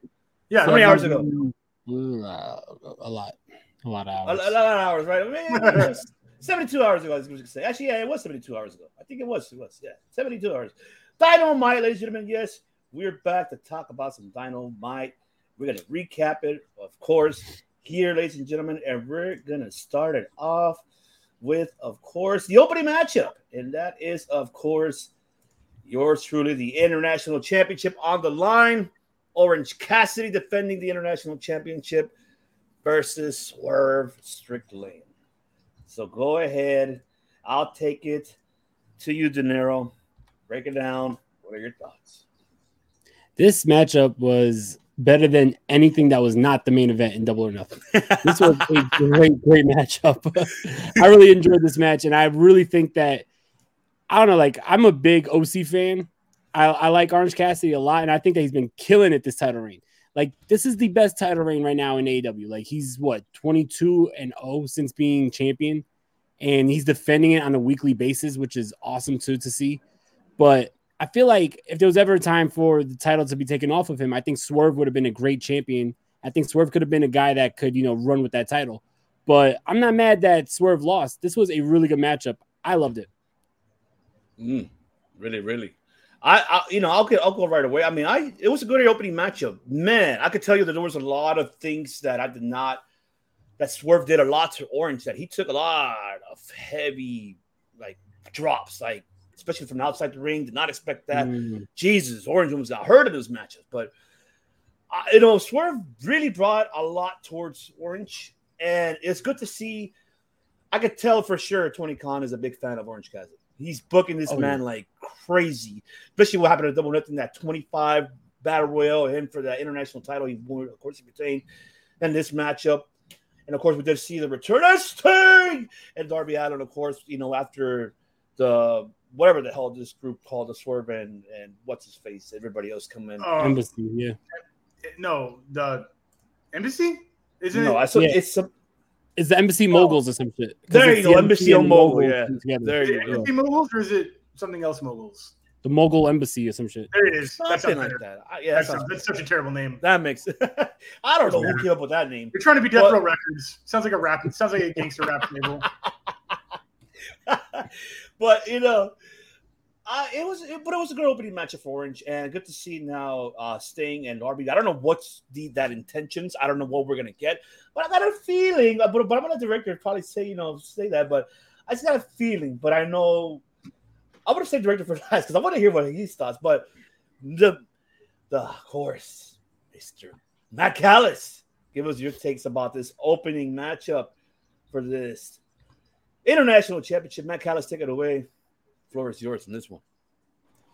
No, I didn't really catch this match overall, but I gotta say Swerve Strickland definitely is a contender for this title. I think he's had so many close calls. He's had the tag titles already, but I think he definitely deserves, a singles championship. I mean, I guess this wasn't the time or the place, but he should get a shot eventually, though, because he's had so many good moments. I don't think he's one of those people who's like, oh, doesn't need a title. I'd want him to have one. So eventually, though, but I know these two could kill it anytime. So that's my whole about this match. Okay, director. Yeah, the match itself was fantastic. This was a pinnacle. AEW starts off with great wrestling immediately, and Orange Cassidy is on a terror. I love it. I love that he's wrestling and still incorporating the Orange character. He's still doing the hands in the pockets. He's still doing the laissez-faire kind of blasé when it matters. And Swerve is definitely title material eventually, and he may beat him for the title. I would like it to be without fuckery. I would like it to not have, the Mogul Embassy interfere, which they didn't interfere in this match, and I think until after the match. It was a clean win, and then the Sting thing with Darby, that lasted a little too long. That made me think that that's going to be the turn. The turn might be Darby and Sting on Orange in a 6-man versus the Mogul. There you go. There you go. That's what I want to say. It just went on for too long. It was just I think the camera even cut away and then cut back. And then Sting would walk behind him. I'm like, oh, here it comes. Oh, here it comes. Oh, here it comes. So here it comes. I think that might be the time. I've been calling for a Sting heel turn, first in his career ever. And you would get maximum heat off a top babyface like Orange. So this would be the time to do it. Yeah, I mean, damn, a heel Sting. Whoa, a heel Sting influencing a heel Darby. That would be sick. I like that. It would be bad news, and I would love it. Mm-hmm. Wow. Sting would be like the let the intrusive thoughts win to Darby. How Darby's always like battling his inner demons. Sting would be like, let them play, or whatever the ICP says. Oh man, see, I told you he was going to call it. I knew it. It's the feeling. I'm on a roll, man. I'm going to keep the streak alive. That's why I haven't said shit, because I'd rather you best for last, baby, because you've always been on point with a lot of shit. That's what people are like. I've been calling for a Sting heel turn since he debuted, and this might be it. Hey, this may be it. This is maybe it. Man, if Chris gets it right, I'm gonna be like, man. I have to do this for Tribal Chief. I have to. Get this guy out of here. You better watch this guy. You better watch it. I don't know about this guy. Solo you gotta watch this. You gotta watch this guy. You gotta watch this guy. You gotta watch the director, what he's been saying. Darby versus Orange Cassidy never happened. I think that match would be fire. Mm-hmm. Yeah, absolutely. I totally agree, fellas. I totally agree. Next matchup, I don't want to get into the damn promo shit, all that bullshit, because we're gonna get into a lot more with Collision after Dynamite. Because I want to get your thoughts, everything with that. But let's get into the next matchup, of course. BCC Combat Club, baby, of course, versus Chaos, best friends, of course, Matt's favorite people, of course, Chuck Taylor, of course, what's his face, and Rocky Romero versus Claudio, Wheeler, and Moxley. So I'll give my takes right away. Man, good to see Rocky Romero back in AEW. Sorry, Rock. I mean, it was solid. It was a good beginning matchup. Everything was okay. But of course, we did expect Combat Club, of course, to dominate. Of course, I didn't expect anything else. I love Bryan Danielson in the commentating.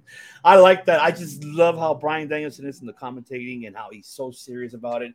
And we'll get into, if we have opportunity, of the matches what are announced so far. But we'll get there for Forbidden Door. But we'll soon get there about predictions. But we're not going to talk about it yet.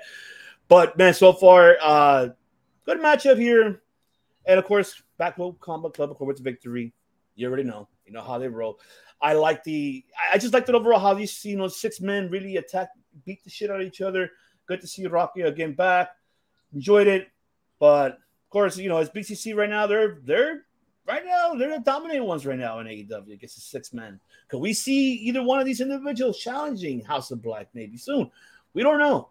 I don't know, but I'm like I said, I'm a same director because he's always been how Matt Callis calls it, Nostradamus of professional wrestling, calling everything. But man, De Niro, break it down, brother. What were your thoughts of this matchup? I thought this matchup was good, but I feel like if you're going to continue to build the Blackpool Combat Club up and having them beat the Elite at Double or Nothing and if you think about it, they beat the Elite at Double or Nothing, and then a couple nights later they beat Lucha Bros and Bandito, and then they come into this matchup, and I feel like the best friends and Rocky Romero got a lot of offense in, and it just seemed like maybe they shouldn't have went that way. Maybe they should have just, I don't want to say squashed, but dominated the best friends and Rocky. I don't know. I just was a little confused why Rocky was taking it to Moxley, and Moxley was like just setting up. It was weird. I don't know if they were dealing with jet lag because they had a long trip from Japan. I know that was mentioned. Yeah. But there was a couple parts of that matchup where Moxley looked like he missed his spot or like he was like in the wrong place at the wrong time. And it was just a weird matchup for me. If it was me, I think that the Blackpool should just, ran through these boys and kept on their dominance all the way into Forbidden Door. But never going to be mad at seeing Rocky in AEW. I've always been a fan of Rocky Romero. Forever hooligans, forever. All right. Matt Callis. I like the Roppongi 3K theme more than the Roppongi Vice theme. I miss the old Roppongi 3K, but they're not together anymore. And overall, yeah, I love seeing Rocky Romero anytime I can see him again. And I think it was kind of just some good favor to Rocky Romero, letting him get a little bit more offense. But I guess this is more leading up to I guess this is just one of those matches leading up to the whole Danielson Okada match that's already been, announced. I don't know, well, Ivan, that wasn't a surprise. Everybody knows at this point. Yeah, you're right about that. I'm not going to deny that. So you're absolutely right on that, Matt Callis.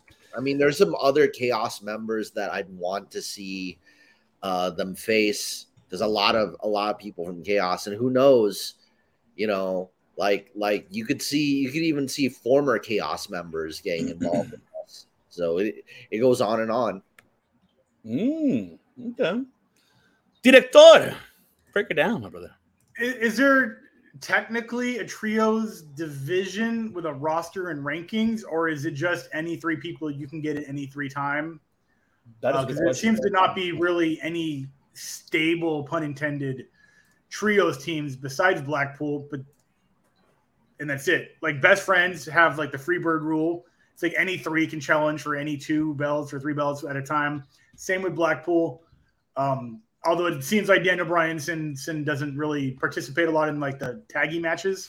He's kind of like the solo guy, and then the combination of the other 3 are trios or tags. And yeah, there was some offense from Chaos Best Friends, enough to not squash them out, but there was that double KO finish where they were both hitting I don't know what those are called, the yes elbows. Was that this match where they both got like TKO'd at the same time? Is it? That's a good question. I believe so. Yeah. You had Moxley with the Bulldog choke, and I think Yuta was doing the yes elbows. The elbows, yeah, and then he kept doing the elbows afterwards. Yeah, I don't know. Like, why do people cheer them? Are they supposed to? They're the bad guys who just are like just bullies who are ridiculous. And I don't get they'll just beat you up to beat you up, and then okay, that's it. Cool. Love Bryan Danielson, but I'm not getting the point yet. Like, they're just tough guys. They're just like the 4 Horsemen's on like violent pills or something. I don't know what else to describe. I'm not getting the end game here. They're just trying to like make everybody quit AEW. Like, they're not going after really titles or anything. They're just there to be violent. And okay, I guess that's the story. I guess so, right? I mean, I don't know. That's a good question, though, Director. I mean, I don't know if there is rankings for those 3. That's a very good question. But according to Faction Cast here, this right here. I mean, okay, that's according to House of Black. It's any 3 people, not just any team can challenge anytime, but any 3. Which, okay, that's kind of cool because then they don't know. Like, that's like a open challenge on top of an open challenge where you don't not only know what team but which version of those 3. So that's kind of fun. Yeah, absolutely.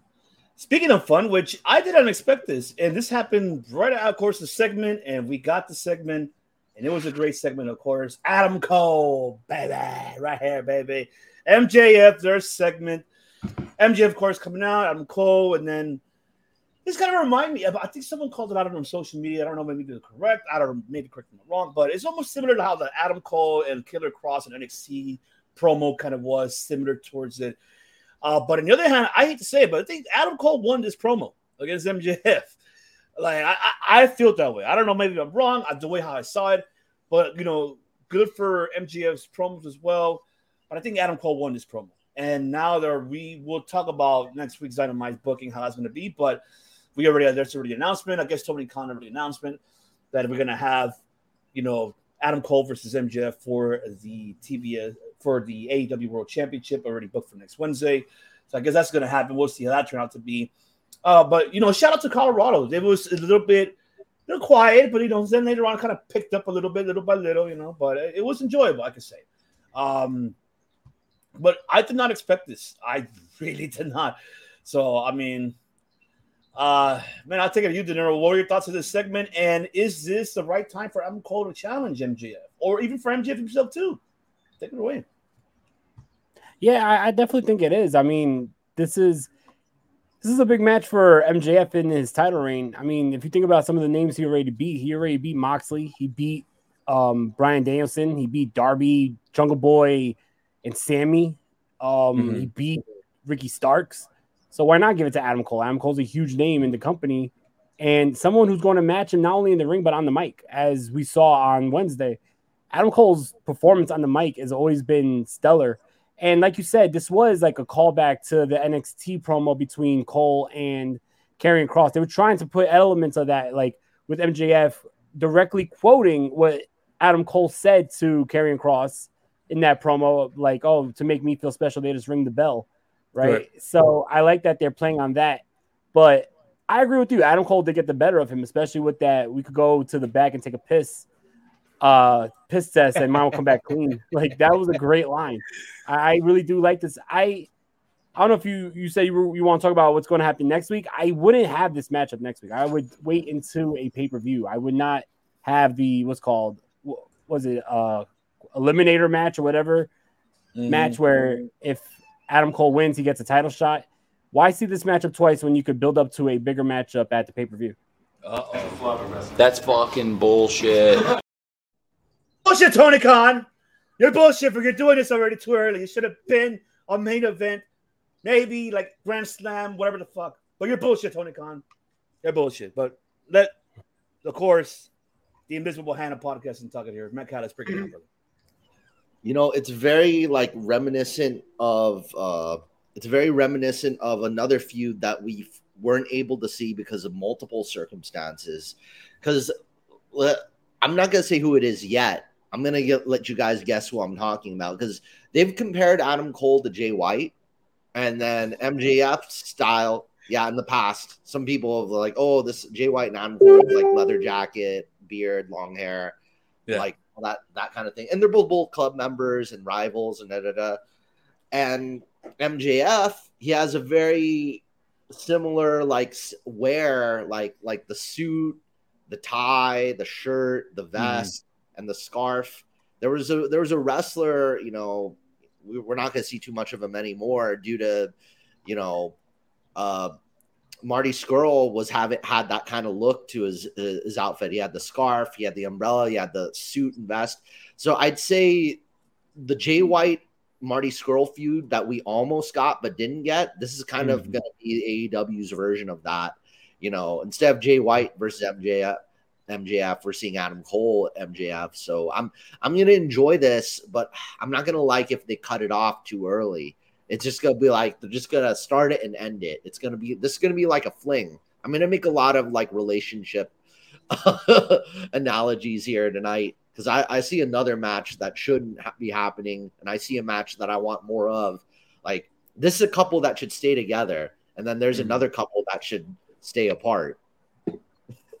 Interesting. I like that. I want to see more from this. I want this to last longer. Okay. Then, like, I hope Tony doesn't end this too soon. We'll see what happens, my brother. All right, Nostradamus. the director. This makes sense. This makes sense because MJF is cleared the division. Essentially, he's taken out CM Punk twice, took out Daniel Bryan, took out the Pillars, and all that's left really in the heavyweight, or I guess what is it called, World Heavyweight Championship? That he hasn't wrestled yet is Adam Cole, baby. Makes sense for both of them. MJF hasn't fought Jericho, but Jericho just lost to Adam Cole. So if we're using MMA logic, that makes plenty of sense for me. I think the title match is already booked, right? It's booked for All or Nothing. I saw a flyer for it. For what? For this match. This match has already got a date. Yeah, for next Wednesday. Yeah, next week. Next week. Oh, that's an actual title match on TV? Yeah. On Dynamite. Cool. On Dynamite. Awesome. So what's going to happen there is probably like, I don't know if it's going to be a clean ending. I feel like that's probably going to have an interference or something where MJF can extend his defense to a pay-per-view match with Adam Cole and still win somehow. I feel like that would be really quick if they just end the feud a week after it started. They're both great on the mic. I think the duel went 50-50 as far as the mic goes, just because MJF is that good. And the points that he makes them, you know, kayfabe, he makes them to be shot down by the babyface. So he makes really good points from a bad guy's point of view that leave space for the good guy to counter those points. And that is good marketing for a heel champion. And Adam Cole walked right into it and laid him out verbally, but that was the plan. It was perfect. I would like this to go more than a week. Hopefully it does. So I'm predicting that, there's a DQ, which means that MJF retains. Adam Cole says, how about at this blah, blah, blah, at the next pay-per-view, cage match, dog collar match, whatever the fuck match. This matchup needs next week? They need Sabu as the special enforcer. Yeah, and he'll be taken out backstage. Chris, I'll say to you, I got a really good analogy because kind of how you described how the heel like leaves room for the babyface to respond. I'll say this is kind of like how a screenwriter, leaves space in a script for a director to put in his directions. Like, because you don't really write into a script crane shot or angry or, maybe it'll be exterior, blah, blah, blah. But this like MJF's almost like thinking like a director in a way. Like, I'll leave room for or screenwriter. I'll leave room for the other person who's creating the story with me to create. I'll leave room for them to create on the page of the script. I'm not, if I'm too specific about certain things or I'm too thorough, there's not going to be enough room for them to create. So right. I like. Okay. I mean, good call, though. I'm not going to say there's good points to everybody. I mean, I have to wait to see how they're going to book this shit, to be honest, and how something tells me someone's going to interfere in this fucking matchup and cause Adam Cole to end call. I think Jericho's going to be interfered. That feud is going to continue. I think that feud is going to continue. That's not over. I don't think Jericho is going to give up that easily for that just to end the way how it ended at Double or Nothing. And I think even though we saw the week after that, we did see Jericho and Saraya versus Adam Cole and Britt Baker, but that was like whatever. Of course, Jericho walked out like, what the fuck? And now it's not over. I don't think this is going to be over between Adam Cole and Jericho. I think it's going to continue, and Jericho's going to cost Adam Cole this matchup next Wednesday. I have a feeling that's going to happen. I don't know if you guys feel the same, but I feel that could be the case, that we might get that. I think we're going to get that, and the feud is going to continue between them two. I don't know, like I said, I don't know if you guys feel the same. All right. AEW loves their never-ending feuds, so I can see that happen. Yeah, totally. All right. Now we're going to get into the TBS Championship before I get into the other tag team matchup, of course. Another tag match. Let's get into it. That is right. Chris Statlander defending the TBS Championship versus Anna Jay. And I want to call something out right quick. I'm going to take this clip for everybody to see because I'm going to do it.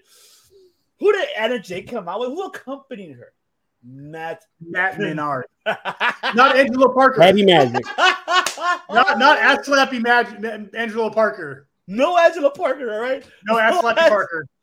Hey, you know what? I know that. Hey, Jungle Boy, I know you've watched your show because I guarantee you fucking. He lives a block away from me. You know this for a fact. Yeah, fuck yeah. Live in Valley Village.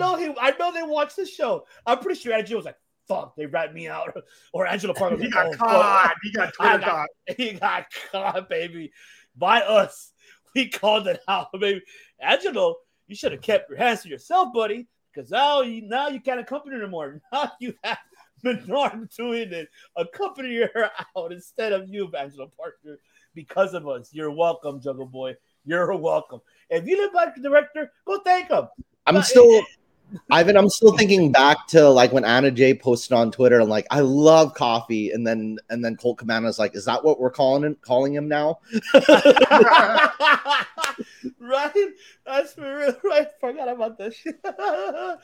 Oh my god. Good matchup for Anna Jay and for Chris Statlander as well. Congratulations to her once again, which I forgot to say, for her win. Did not expect her to win. Good return for her. Jade Cargill. I think this is Jade Cargill's opportunity now to go after the Women's Championship. Our director mentioned it earlier. I think this is now her chance to go after the AEW World Title. Maybe we could see that. I don't see her maybe get a rematch for this. Who knows? We don't know. But this was a good matchup between Statlander and Statlander. She's looking great. Good to see her back, and I'm hoping she stays healthy and be healthy and becoming the TBS champion for quite some time. But man, go ahead, director. I'm gonna take it to you, director, and I'll pass it to everybody else because I want to hear your thoughts on this. But go ahead. Yeah, I mean, decent enough match. It was just getting a defense out of the way for Chris Statlander against a very game and always improving Anna Jay. Yeah, I like the match. There really wasn't anything to complain about. It was short and sweet, and it put Chris Statlander on TV at, I believe, like exactly the 1 hour mark, which is where this title is probably going to stay. I would love to see it somehow main event a pay-per-view someday, but I don't think they're ever going to do that. But I'm more interested in this title than the other one right now because the other one has so many moving parts. And, you know, fuckery afoot, and like there's like two factions and the lines are kind of blurry. Where this one is it's Chris Statlander 1-on-1 versus Anna Jay, and both, I say, pillars of the women's division. I like that. Matt Callis. I'd say that their history goes back a really long way. I still think back of like when they were on the same side, when it was like that, her helping out Tay Conti and Anna against, you know, I forgot who they were facing. Oh, it was the Bunny and Penelope Ford in that women's hardcore match, you know. So their history goes back a long way, and they were both with AEW throughout the pandemic, throughout the first year, you know, everything. So where they are on the card, they definitely have more than earned it. And I guess you could have a lot of story to tell between these two, you know. It's just, I kind of miss the alien gimmick a little bit, you know, because that was kind of a fun thing, and I like all the, you know, you get to include some alien stuff in there because you get great merch, you get great, you know, atmosphere, you know. That's one of the best things about wrestling is just the whole. Sometimes wrestlers bring a whole aura with them, you know. I understand like a grounded type thing, but when you have like big over the top characters, it's fun to get absorbed into their world. You know, when Undertaker comes out, you get absorbed into that world, you know. So I'm down to, you know, imagine if they did a show in Roswell, New Mexico with Chris Statlander, so like right outside Area 51, or, you know, in Vegas, you know, they got like that, they have her come in on a giant UFO or something like that. That would actually be pretty cool. That would be a sight, like the UFO could actually land in the ring and then she could come out of it, you know. I don't know, paper mache, plastic, it could be something really cool. You know, ooh, okay. AW should shell out the cash for it. Tony, get on that. I know you got the cash for something like that. That should be in like the 50s of thousands. All right, De Niro, break it down, brother. It's funny because I legit was going to say the same thing that Matt said. Right, I miss when Chris Statlander had more of the alien gimmick, the boop. The half face painted green. I always like that. But nonetheless, it's so good to see her back. Like I've been a fan of hers since she started in AEW, and she's been out for a while with you know, the injury bug. So I'm glad that she got this matchup in, and it's cool to see her back in the ring. She's gonna play a strong part in that women's division, and I'm not mad at her being champion. So I thought this was a good match. Anna Jay, like Chris said, is always improving, so it's always good to see her in the ring as well. Good matchup. Played this part well. And I don't know how new it is to Statlander. I don't know if it was a gimmick she was trying to get over before her last injury, but I think it's more than a woman is her angle, which I like. I think that's cool. More than a woman. That's a song. A woman to me. Yeah, man. I believe so. I think you're right. She should come out to that. No, she should not.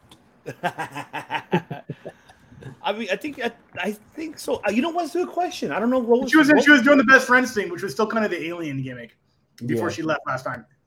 Yeah, but she was kind of fading it out after, right? And then she was just bringing this type of character right before she got injured. Right? I think she was trying to. I think this is like, and it's like I think she had 1 or 2 matches trying this character out, which is not really a character. It's just less alien. You know, she talks. Yeah. There you go. You know, acknowledges the crowd. But you know what? She's more Earthling now.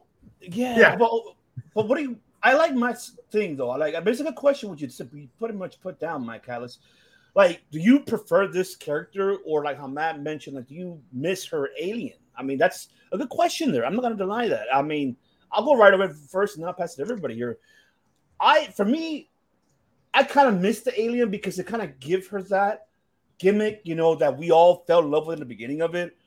I kind of miss that more than this gimmick because unless she sells it out for, you know, for her to me get invested as her being the TBS, how the director mentioned, as long as she's healthy, being the TBS champion, be up there, be one of the tops in that, for that division, for that TBS title, then yes, then I could change my mind. But right now, I'm going mad on this one. I kind of like the Misty Alien part. I mean, I don't know. Imagine if we were doing, because like they did it with the TNT title with the customized belts. Imagine if she had like a customized TBS belt where it's like all like robotic alien android stuff on it with like buttons and lights up and does all this crazy stuff, like a UFO space belt. That would be a cool merch seller. That'd be a cool collectible. I wouldn't mind owning that. That would be pretty dope. That's hell yeah. You click the side plays like beep boop boop beep beep boop boop. Yeah. and she presses the side plate and it lights up. That'd be sick. That'd be sick. I like that. I don't know. What do you think, director? What do you feel about? Do you miss the alien part, or do you like this character? It wasn't really going to go that far. I don't think that you're going to be like rooting for it or shit. Like what other than like not speaking English and booping people, that's the only thing she had was like she would boop someone in the middle of the match, which is kind of like the hands in the pocket for Orange Cassidy. And he sort of went a little bit more serious, but still kind of incorporates that, but he's more on the serious side. So I think this is a logical step for her to be a champion. Okay. What about you, De Niro? Do you like the old alien one, or do you like this current one, or what's your investment on for selling? For like character wise, yeah. I thought the alien was like a cool gimmick. I thought that it was a fun gimmick, but like Chris said, if you want to take her to the next level, if you want to make her a champion, if you want her to be taken seriously, then you have to show more of the human being and not the gimmick of I'm an alien, or Luchasaurus, I'm a dragon, or I'm a dinosaur, or whatever. Like, you need to show more of the actual person to be taken. He's a dragon. Come on. No, he's a dinosaur. My bad. Even though, Dino Whip, that's the finisher. Yeah, exactly. Okay. He's a dinosaur, but JR constantly calls him a lizard. I don't know why. Why does he do that?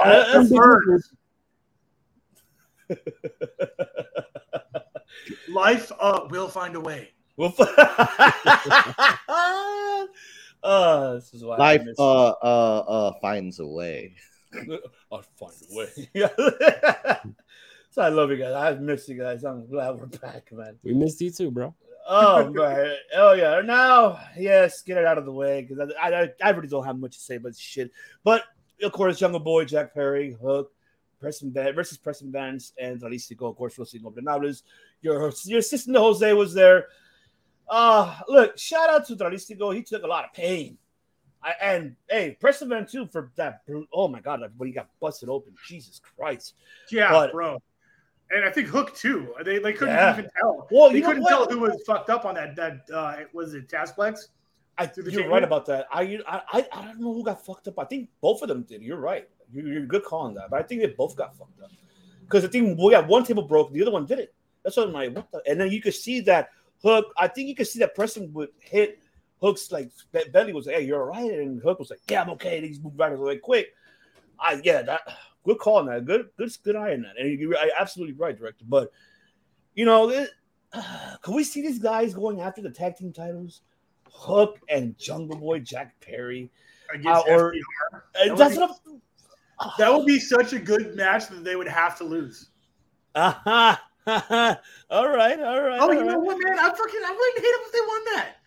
That wouldn't be a career-ending loss for FTR. Like if they lost to the Guns, in my opinion, it would be like an earned win and like a valiant loss, in my opinion. I wouldn't actually hate that. It would be an upset, but then you would get a torch passed. But this isn't I don't see them as a long-term tag team. And Jungle Hook, shut the fuck. That's a fucking terrible name. Don't call it Jungle. What the fuck are you doing? That's a horrible name, right? JR type shit right there, man. Like I just don't like it. Like I want to. This has to be leading up to them fighting each other somehow. But I don't know if it's going to be like somebody turns on somebody or Jungle Boy challenges for the FTW title, which would be cool. I'd like that. Okay. Yeah. All right. Mike Callis, go ahead.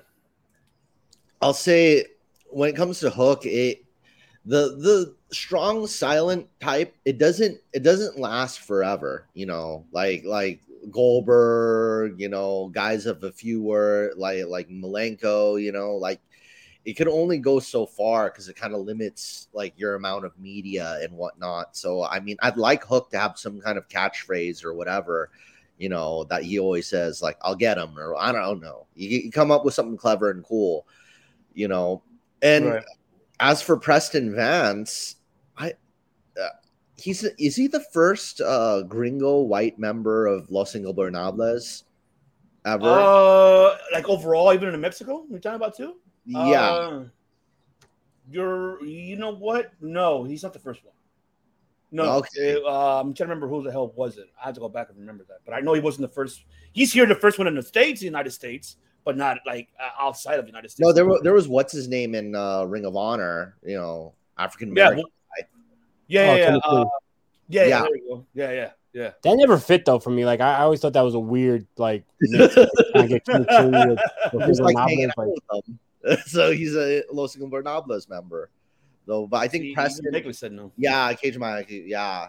So, but I think it's kind of cool. Preston Vance has a different coat of paint on him, and we're seeing like he's got the different side to him. I think that's kind of cool. Yeah. You know, Dralistico, I'd love to see more of him. The babyface tag team, Jungle Boy and Hook. I don't know if it's gonna last forever. To be honest, I was more excited to see the heels, you know, in this match. Like I want to see more of them and more variety out of their arsenal and see them against more opponents. The baby faces, they got so many other things you could do with them right now. So that's once again, this is another case of we need different partners. Right, there you go. De Niro, break it down, brother. Yeah, this matchup was pretty physical. You know, there was a lot of blood. Like, I don't know if it looked like it was hardware too. Like Preston Vance was bleeding a lot. Like you could tell when it's a lot of blood when it's like that dark red and not just red. Like neon blood. Yeah. But really good match. Drew Listico is really, really talented, really athletic. I like him. Jungle Boy and Hook, I like them both individually. I think as a tag team, they're fun when it's like the occasional tag team, but I wouldn't want to see them be like a full-time tag team. I think Chris said it. I think the money's more in them going against each other down the line. But I don't know, like, what would the storyline be? Would one go heel? Would it just be like, you know, mutual friends just trying to see who's the better wrestler? And I also agree with Matt. Like, I want to see Hook gain more of that personality that ECW Taz had, you know, the real FTW Taz, where he was just pissed off and would call people out, call out people from other companies and just want to fight, you know. Hook is cool, but like the silent killer can only take you so far, you know what I mean? I do want to see more of that beat me if I can survive, beat me if you can survive if I let you mentality. Without saying that, don't steal your dad's catchphrase, bro. Be original. You know what I mean? Yeah, there you go. Good call on that one for sure. Good call. All right, main event for Dynamite. Like I said, Dynamite was okay, but now I want to see what's the best. But I might as well play Avril Lavigne's "I Don't Like Your Boyfriend." You know, you gonna play that? Yeah, I'll play. That's the theme song of this. Or match. the original from the Raconteurs, or whoever did the original one. Well, hey, who was the original I want to be your boyfriend. Yeah, the original one was from like the 70s. And yeah, I didn't know that was a cover. Yeah, it's not. She stole it and then went to court. It's like minimal, like partly cover. But I gotta say, these two definitely should break it off. Like, come on. But You go boys- ahead, break it down, Matt Callis. Your thoughts about this main event? It's like if this is a case of it's not you, it's me. Like I've seen enough of you two. Come on, you two should stop seeing each other. Jay White and Ricky Starks. Stop seeing each other. This is a boring matchup. It's a boring couple. They're not very. We've already had enough. We could do better things with other people. I've said on other episodes. Yes, if they do this one more time, I'm skipping the match altogether. Then again, I did not watch this, so I know you're not happy how they're booking Jay White, are you? Tell us. And Ricky, both of them. You got better guys to put. You've got better people to put against both of them. You know, way better guys to put against either of them with better stories. Put Ricky Starks against somebody else. Put Jay White against somebody else. You know, there's way better people you could put them up against. So let's keep it going. Okay. All right. De Niro, go ahead, brother.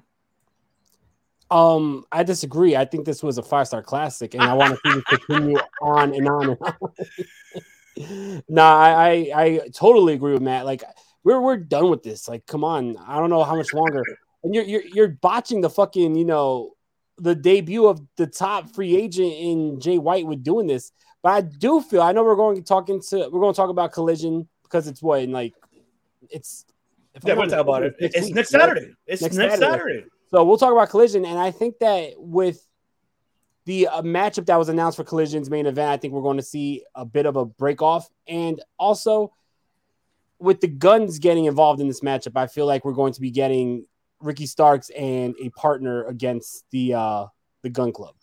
It's probably going to be that's how you break it off. You know, you have Jay White and Juice Robinson go against FTR. You have Ricky Starks go against FTR is such a utility backup plan. I'm kind of over it.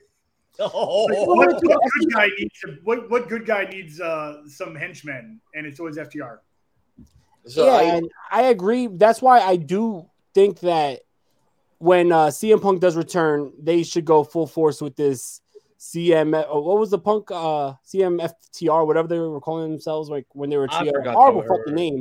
I'm gonna I'll like Jay White versus CM Punk. That'll be really good. I like Jay White and CM Punk too, but I really think that FTR and CM Punk as a trio would work because when CM Punk was not in the company after the whole brawl out, Dax Harwood was one of the biggest advocates. What happened? When things were good. When things were good, right? What's called? Yeah, Dax and Cash were some of the biggest advocates for CM Punk and CM Punk coming back. And on Dax's podcast, he was constantly talking about how he's talking to Punk. Punk got the itch. I think that we need to get Punk back in AEW. I'm going to try and sit everybody down. And then when we knew CM Punk was having those meetings with Chris Jericho to settle some like animosity, FTR was a part of that too. So the only guy that FTR really pairs up well with right now would be CM Punk since they are legit boys. But having, you know, Ricky Starks and FTR versus the Bullet Club just sounds stupid. That's why I would rather it be CM Punk and FTR versus the Bullet Club. And Ricky Starks could just start his own, you know, thing, or he could go into another feud. Yeah, that's true. Yeah, you're right about that. Look, for me, and then we see the Gun Club showing up. I don't know if they're going to be part of this Bullet Club Gold and Black with, you know, Juice Robinson and Jay White. I hope not.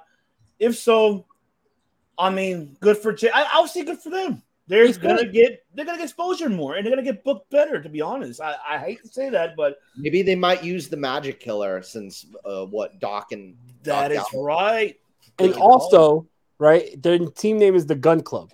You put bullets in guns, and they're both a club. I don't want to see that. Yeah, Chris is like, I don't want to see that shit. Imagine, like we see the gun. We could see the gun stun. We could see the Magic Killer. You know, because we don't have the Good Brothers right now. The Good Brothers are in WWE at the moment. And yeah, they technically are under contract now, except for that little cool thing where they can go to Japan whenever they want to, which is really cool. Yeah, because Hunter, unless Hunter is picking up the phone for Tony, is like, hey guys, you want to do something cool? Do you want to do something cool and send them to AEW for Forbidden Door? And Tony Khan would be like, I'm not taking this shit. Click. I don't know. I don't know, guys. I don't know about this. I don't know how everybody feels about this main event. I really didn't enjoy it. I don't know if whoever wants to take it over here one last time before we move on. Trash, okay. What are you guys' thoughts of this main event? Anybody? I don't know why this feud doesn't Ricky Stark have a clean win over both Jay White and Juice Robinson. Why is this going on? I have no idea, to be honest with you. That's my only issue. It's like Jay White, you know, like he said, is being booked on Karrion Kross right now. Like, come on. Oh, there you go. See? Nostradamus smoke right here, ladies and gentlemen. He's fucking speaking. All right, so there we go for Dynamite. Very quick before we end the show, we got to talk about it very quick. Let's talk about Tony Khan's announcement, of course, for AEW Collision coming to you next Saturday, June 17th, which is happening 8 o'clock Central. No, 8 o'clock Eastern, 7 o'clock Central, I guess 5 o'clock our time, Pacific Standard Time, for next Saturday. The announcement been made, CM Punk and FTR main eventing versus Samoa Joe and the Bullet Club, Jay White and Juice Robinson. So there the announcement is, courtesy of Tony Khan. And I know Tony Khan, I wish I could have got the video, but I couldn't get it on time because I don't want Tony Khan to give me shit. But yeah, I don't give a fuck. Fuck you. Let's fucking go.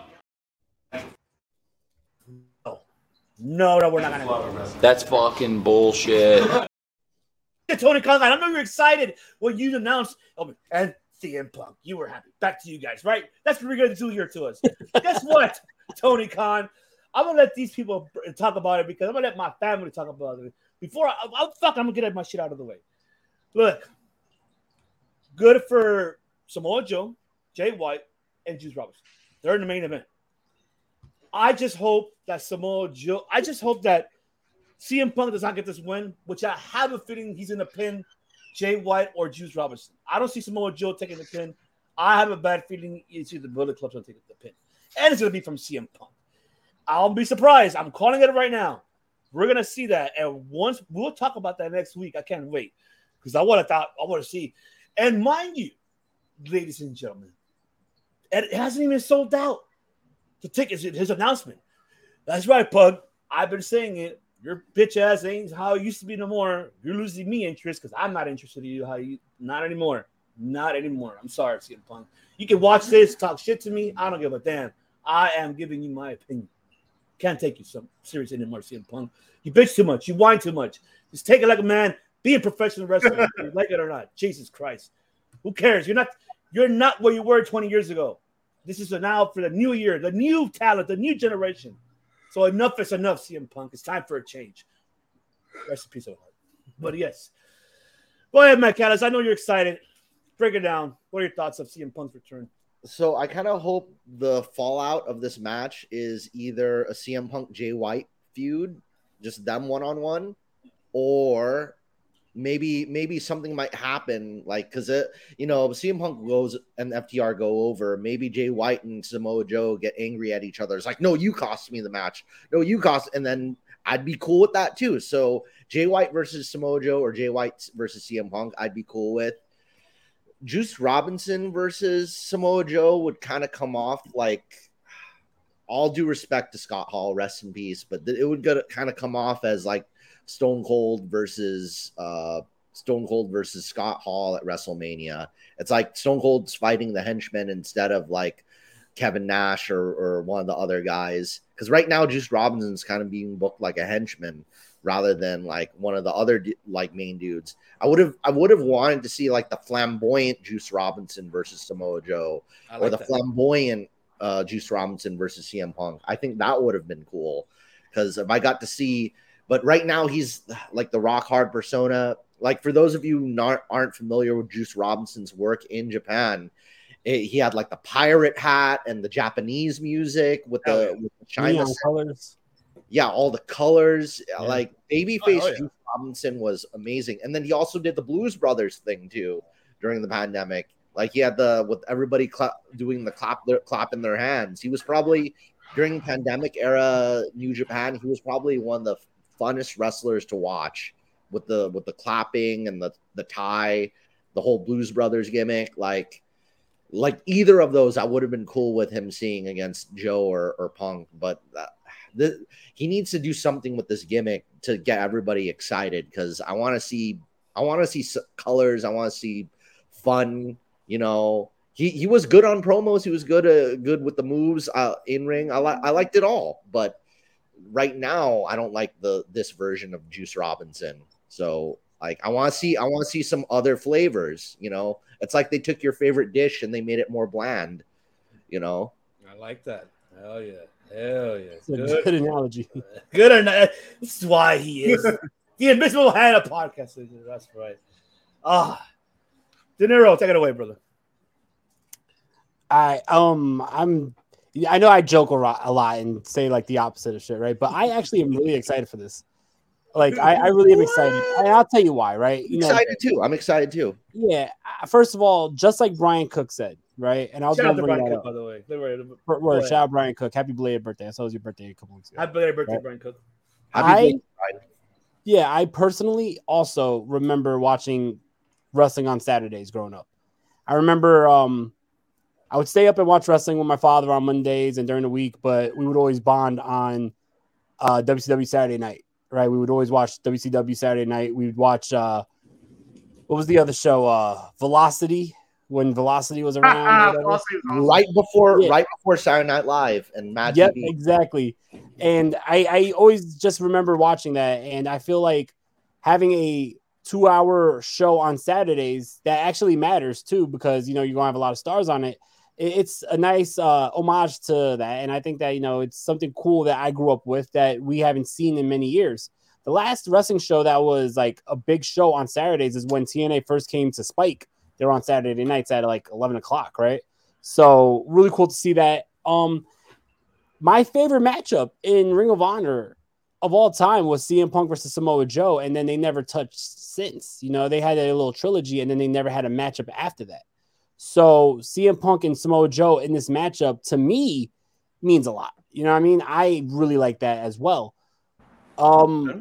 Besides that, that's the only reason. Like, I'm really excited for those two reasons. I think that Collision's going to be awesome. I like the little play on the WCW Nitro look, and I heard that it's going to be more than just the logo. I heard that they're going to like have a WCW Nitro-esque stage, and what they need to bring back? They need to bring back the little flames on the outside. Thank you for not saying Nitro Girls. I would have quit this podcast if you said Nitro Girls. Not the Nitro Girls.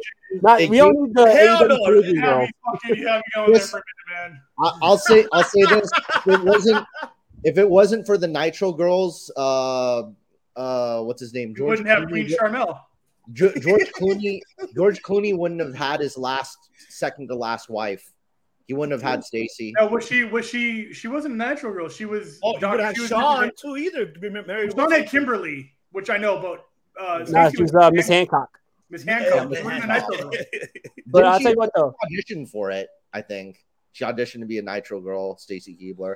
Well, George Clooney would have been a lonely man. But you guys remember the on the outside on Nitro? They had like the little flames on the padding. Bring that shit back. That shit was cool. I like that. But all I know is like I'm excited for Collision. I like that there's going to be a different direction with Collision than there is with Dynamite because you have different writers. CM Punk is going to have a lot more creative control, which I don't think he deserves. No. Ace Steel is going to be writing on Collision, and also Bryan Danielson is going to be a big creative hand in Collision. So I would like to see what the direction is and how it differs from Dynamite, but I'm excited to at least give it a shot for sure. Let's hear those phenomenal. Let's hear the director. What do you got to say about Collisions here, right? What are your thoughts, CM Punk? I don't like that there's no storyline going into this match.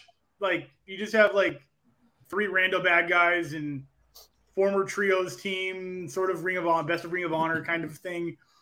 But they are all sort of fan familiars, and I guess the best they could do for a main event, obviously putting Phil in there makes sense if it's going to be a new show customized just to keep him away from people that matter. And I'm curious to see what this new direction is. I want to feel the vibe before I have a decision about the show itself. All right. Well, I cannot wait for next Sunday for us to talk about that when we come back. I do want to say one last thing. Like, I guess regarding Collision in general, it's a really good show for those that have work Monday through Friday, and you probably are so tired when you get home you don't have time to watch anything. So if you got the day off on Saturday, everybody who's got the day off, it'll be good catered towards that crowd for the 9 to 5 Monday through Friday people. And then as for storytelling, I'd say Jay White and CM Punk would be the best 2 storytellers to come out of this. Like all the love to Samoa Joe, but the depth that you could get out of those two, if we pull the trigger on the feud between those two, this could be one of the top feuds of all time. Let's just hope it doesn't get too real. I know, right? Because then I don't want that. Because look, dude, this is what I'm afraid of. Keep it kayfabe, guys. Keep it kayfabe. Thank you, Matt. Thank you for breaking it down. But still, besides that, I don't want to see fucking Jay White losing this fucking piece of shit. Which we are going to see it. I hate to say that. I need Jay White to get booked how he was in New Japan. That's what I want, Tony Khan. Need you to book Jay White how he was. Give him the fashion that he deserves to have in Bullet Club. You want Bullet Club really, really good, especially for Forbidden Door. Have your AEW Bullet Club versus New Japan Bullet Club. That's what you want to do right here. That's what I would do, because I would not have him in Punk at all, not even for Forbidden Door. Fuck that. I don't want Jay White. Look, I don't mind Robinson taking a pin. I don't give a damn. It is what it is. But I do not want Jay White to take this pin. I know Joe. Look, they're protecting Joe because he's your Ring of Honor television champion, and he's your number one guy in Ring of Honor right now, as he is. Whether we like it or not, he is the guy number one right now. And not only that, mind you, this guy's gonna come out with Twisted Metal on July 27th. You gotta put him over too at the same time. So you cannot do that to him. So I mean, I don't know. Am I excited? What do you guys think if Samoa Joe joins Bullet Club? Hey, you know what? I wouldn't mind that either, to be honest. That'd be pretty sick. That would make Bullet Club gold and black more legitimate. I mean, and Clark, and Devin, to answer your question, I think as of right now he is, because how De Niro mentioned, Ace Steel is not part of the writing team. He's not gonna be there on the stage. He's not gonna be behind stage. That's where CM Punk is mad at. He's gonna be working on the computer and sending it to Tony Khan. Here, this is what you write, along with Daniel Bryanson. And look at what Brian had to say. Please book Jay White, Juice Robinson, book him like they were. Thank you, Brian. Thank you so much for calling it out. Absolutely. Agreed. Totally, absolutely agreed. And last topic before we can end the show quickly. Just want to talk about it. Let's get the fuck out of the way, because a lot of rumors right here are right next to the director and Matt Callis. We already got the two matches already confirmed. Daniel Bryanson versus Kazuchika Okada, Forbidden Door. It's booked. This is Dominion, when, of course, Brian called out Okada. Of course, the IWGP World Championship on the line. Of course, the New Japan, Kenny Omega versus the winner who defeated Lance Armstrong at Dominion. Will Ospreay versus Kenny Omega. We're going to get it here in Canada. We're going to get that. That's happening on June 25th. And the matches are being announced that are rumoring your window that they want to book. CM Punk versus Kenta. They want to book that. And Mercedes Moné. They want to book her. They're in the talks to her. And they want her to face Saraya. Now, this is where I have to ask my familia right here, and especially Mr. Nardo. I'm going to save you best for last, baby, because I want to hear what the hell you got to say. I'm going to start off with De Niro here. De Niro, what are your thoughts on these matches by far announced? And would you book Punk, Kenta, and would you book Moné and Saraya, or where would you book Moné to have this match? And where would you book Punk if you don't want Punk and Kenta? Break it down for us, bro. Punk and Kenta makes sense because Punk stole Kenta's GTS, right? We all know that. Very, very true. Kenta has been very mad about that for many years and been calling out CM Punk ever since. Kenta, every time CM Punk has appeared anywhere, Kenta been calling him out, right? So long overdue. I'm with it. If Kenta versus Punk does not get booked, I would like to see CM Punk versus Tanahashi, since I was very excited for Tanahashi versus Punk last year, but then Punk got injured. So I would like to see that. But who knows what's going to happen. If it's Punk and Kenta, I think that's long overdue. The two matches that are officially confirmed, they could be the only two matches on the show, and I would pay $50 for this shit easily. Because Will Ospreay and Kenny Omega had an absolute classic at Wrestle Kingdom. And I know that this matchup with the atmosphere of the crowd, what was it, in Canada? Last year was last year in Canada? I don't remember, guys. No. Last year was in Chicago. This year, I believe, it's in Canada. Yeah, it's in Canada. All right, yeah. That crowd is going to be insane. The atmosphere is going to be nuts. I think that matchup alone is going to be awesome. But Bryan Danielson versus Okada, that's a fucking dream match. That's a matchup that, I used to play all the time in 2K first person I always create was Okada, right? Okada and Daniel Bryan was my fucking dream match, and I'm so hyped that this match is actually happening. When Bryan Danielson left for AEW, and he said that he would like to work with New Japan Pro Wrestling, this is the first match I thought of him doing, him versus Okada. I'm so glad that this matchup is official and it's booked. Right now, like I said, you don't even have to have anything else on the show. Those two matches alone is worth the price of this show. But if you add CM Punk and Kenta, That's going to be a good matchup. But if you had Saraya versus Mercedes Moné, bro, this might be the show of the year. Like, that is going to be a huge match. And you have history, because if you guys want to take it all the way back, the person who injured Paige, and Paige was not going to fucking, I don't need to speak at all. Get me. He's covering all of my points. No, you're gonna speak. I'm done. No, I'm just gonna say everything he's already said. I'm just gonna say. I'll cut it there. No, I'm done because you're done. Copy and paste. Copy, pop. No, come on. So, we got to get us to dominate. That's it. That's literally it. This is a revenge match for Saraya and Moné, especially because Moné's coming off. Okay, but what about Punk and Kenta? Which do you agree with? I don't really care about Phil right now, so that match would probably be okay. But Moné coming off of that fucking devastating loss to Nightingale, right? Like, she lost her belt to her? Oh, yeah. The New Japan won in the States, right? Yeah, didn't Moné just got injured in the match with Nightingale, right? Oh, yeah, Nightingale. She got injured. Won that match. Yeah, yes. Yeah, that was wild. But yeah, this is a revenge match. This is you almost ended my career for the second time match for sure. I would love to see this. Absolutely.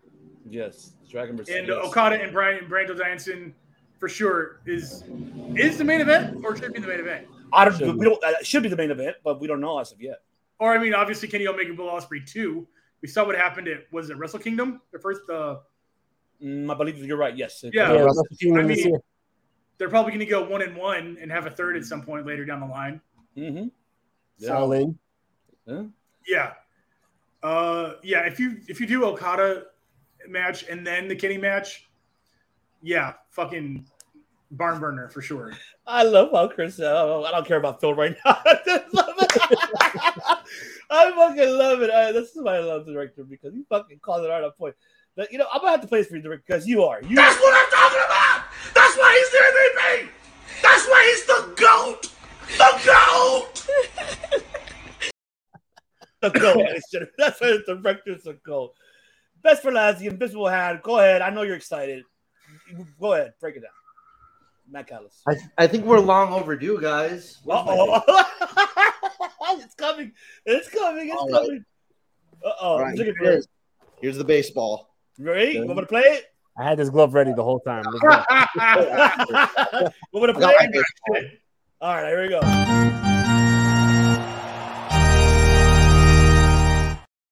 Ball. Go ahead. Pow! You got that one. Willie Mays Hayes. For you, Chris. Willie Mays Hayes. Nice fucking catch. No, so you know when you get an invitation to a wedding, you usually get like a +1 or certain events. Oh, I got a +1. I'm gonna +1 2 of these predicted matches. So my +1 to Phil and Kenta, I guess you could add Tanahashi to this mix to make it a triple threat, because we could get both of those things out of the way, because the GTS thing with him and Kenta, and the match we were supposed to see with him and Tanahashi before Phil broke a nail. And okay, so Mercedes Moné and Paige, okay, you could have just them, but I mean, if you want something that's like uniquely from Japan that you could only get in Japan, then we definitely have to get Mayu Iwatani in this picture, because she's the one who took the title off of Mercedes Moné.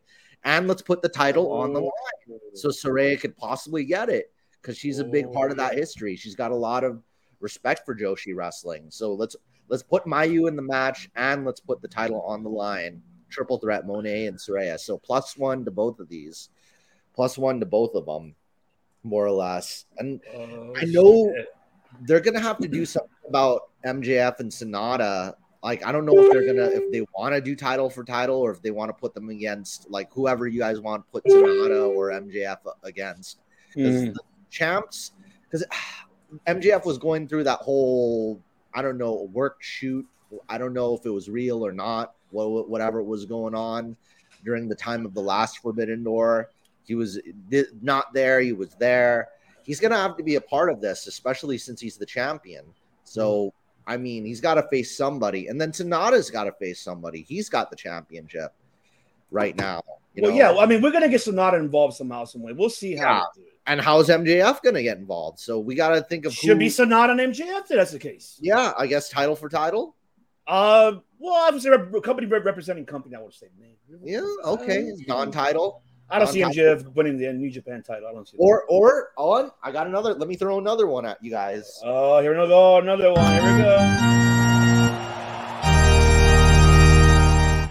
So the first match at Forbidden Door could be non-title, but we could do title for title at All In. That's another. It's like it's already the tickets for All In already outsold, but let's have so many people ordering pay-per-views that it would be like the highest selling of all time. So let's get a big one like that, because you could already build it up at Forbidden Door and then have everybody talking about it by All In. Yeah. I was like, oh shit, title for title. So whoever wins is gonna be, you're like, oh shit, this is gonna be a big game changer. Whoever's gonna hold both. So that's another thing you could do is like, and I think the contentiousness of it, like, oh, I don't want the AEW title to go to Japan, or I don't want the New Japan title the IWGP World Heavyweight title to go to the USA. Like, all the people that are gonna be, team one side or the other. I get Sonata sort of I guess maybe he's like a tweener heel kind of right now, but I guess in this situation against MJF, it would make him a babyface. I agree with that 100%. MJF like right now at this time in the universe, in this dimension, in this year of our Lord, he should be, he should be a babyface at this moment, because it doesn't really seem to fit. It's like he hasn't grown into he hasn't found his voice as a babyface yet. No, he has not. He has. Yeah. He has to.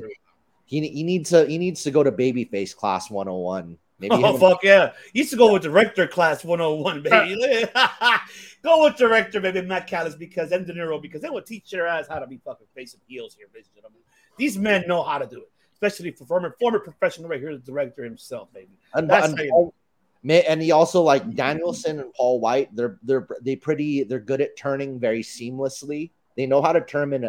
They don't have to do a big thing to turn face or heel. They just have to like say certain things, just to flip over. Some of them, like Paul White, made it easy to turn, and then Bryan Danielson only mentioned WrestleMania and pissed everybody off, and it was that easy. It was like that, like he's that good at it. So MJF, like, I don't know, MJF has to like, oh yeah, I love, like, he's in Dallas, man, Cowboys. How's everybody doing tonight? Yeah. Love that. And then next week's Dynamite, ladies and gentlemen, of course, it's right there next week, as we're booked. Blackpool Combat Club versus Hangman Bucks. Of course, Mogul Embassy, Darby Allin, Orange Cassidy, and Sting, and Keith Lee. You have Wardlow versus Jake Hager, which I'm interested in that match. And of course, we saw what happened on Rampage, which we're not going to talk about it. Of course, Sky Blue won that fatal four women matchup between Britt Baker and Nyla Rose, and I forgot who was the other girl.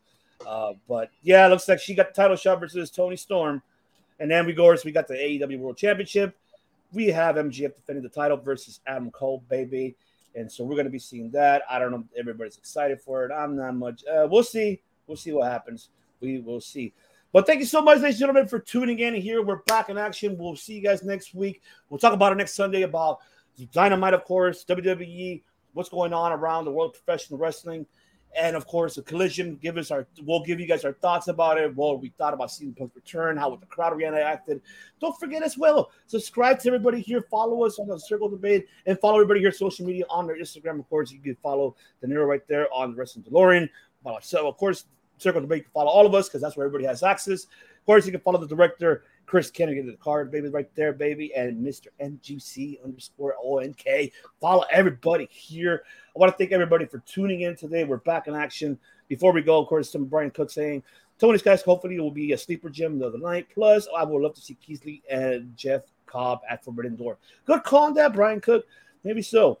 But, man, once again, I want to thank everybody for tuning in here. Don't forget to follow us on our social media platforms. We'll be back next week. Of course, De Niro will be back in action, of course, here on Mondays for Raw Dog for De Niro, of course. You can follow him on the Bloodline Entertainment Network as well. And follow us as Bloodline Entertainment as well. And also, the MMA podcast, of course, as is happening right now as we speak before the card begins. UFC 289, Amanda Nunes versus Irene Aldana. That's happening today. And the recap, of course, the host and director will be giving the recap on that. And, of course, there he is, Matt Callis, Don Callis himself. And, of course, man, we want to thank everybody. I appreciate everybody. Thank you so much for the return. Thank you, everybody, for wishing me well. I want to thank my family here for creating what they did on the IG, director who mainly, began with all of this. Thank you, director. I love you, man. And I love you, Matt. I love you, De Niro. Of course, we're glad you're back. We're glad you're talking, you're healing, you're walking. You got anything we should know? Do you have to go? Are you cleared? Are you walking without a cane? I don't know I'm walking without a cane. I am clear. Oh. I'm still going to analysis. I'm so happy. And welcome back. Hell yeah. All that matters, man. The show was not the same. We didn't even run the show without you. I could not bring myself to do it. So we're glad you came back. I'm glad that we're all together again. I miss my family, and hopefully Forbidden Door, because we will be hopefully here either at the director's place or my place to watch that. Hopefully so, and we might have dinner fly from New York to LA for that weekend. So we might have us four coming together. Might do a show before. Who knows? Maybe I'm excited. I'm gonna go. I had to play it. Play it. Damn it, Eddie. Where are you, Eddie? I had to play it. Let's play that because yes, it'd be awesome to have Nero here in California with us, with Matt, director, and myself, because it'll be awesome. We could finally get reunited in person and just everything overall. And I know director is gonna be more, and Matt Cal is more excited to finally have you here. Our director will say he calls everybody DeLorean. I only do it when I'm casually talking to people, because I like brevity. I don't like to have a lot of syllables when I'm speaking. So I'll just be like, I gotta go do a podcast with Dello. That's it. Yeah, I like it. Because if I just go DeLorean or De Niro, that's like 3 extra syllables, and I'm fucking lazy. I like it. Well, there you have it, ladies and gentlemen. We'll be back next week. We'll be back next Wednesday, MMA. Of course, a recap of UFC 289. And also, we'll be back next Sunday. Back to Sunday, because we got to talk about collisions happening Saturday. We're not going to do it on this Saturday. We'll do it Sunday, talk about Dynamite. Of course, we saw everything else going around a world of professional wrestling. So, ladies and gentlemen, the host of DVS What I Would See. Of course, would have been my brother, been Mike De Niro, of course, Wrestling DeLorean podcast. And, of course, my familia right here, the Invisible Hannah podcasting, Matt Callis is wearing gloves for everything else, of course. And the director, the Nostradamus, Nostradamus, the man who calls everything. And spoilers. They're both. The fortune teller. You are both. You are both for sure. That's a fact. That's a fact. Just a fact, Jack. It is a fact. Yes, Tony Khan. You're bullshit, Tony Khan, because right here, the director, you want to hit him up because he'll book shit better than call him. But ladies and gentlemen, of course you already know. Chris, real quickly, what are the winning lotto numbers? Three. What is it? Hold on, let me write it down. What is it again? 3. Okay, 3. Yes, 3. I got it. I'm gonna win. We gotta win. Well, where are they in New York though? Oh, wait, hold on. Oh, hold on. I got it. I got it from New York. You grew up in New York? Yep. Okay, hold on. Give me 1 second. Okay, we gotta get Chris in before we go. Hold on. I got a reference for you.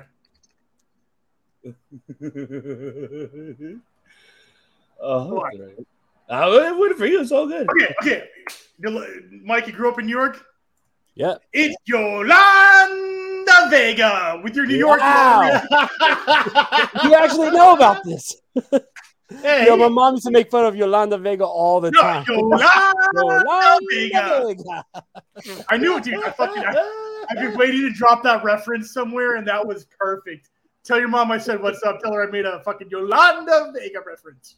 I definitely will.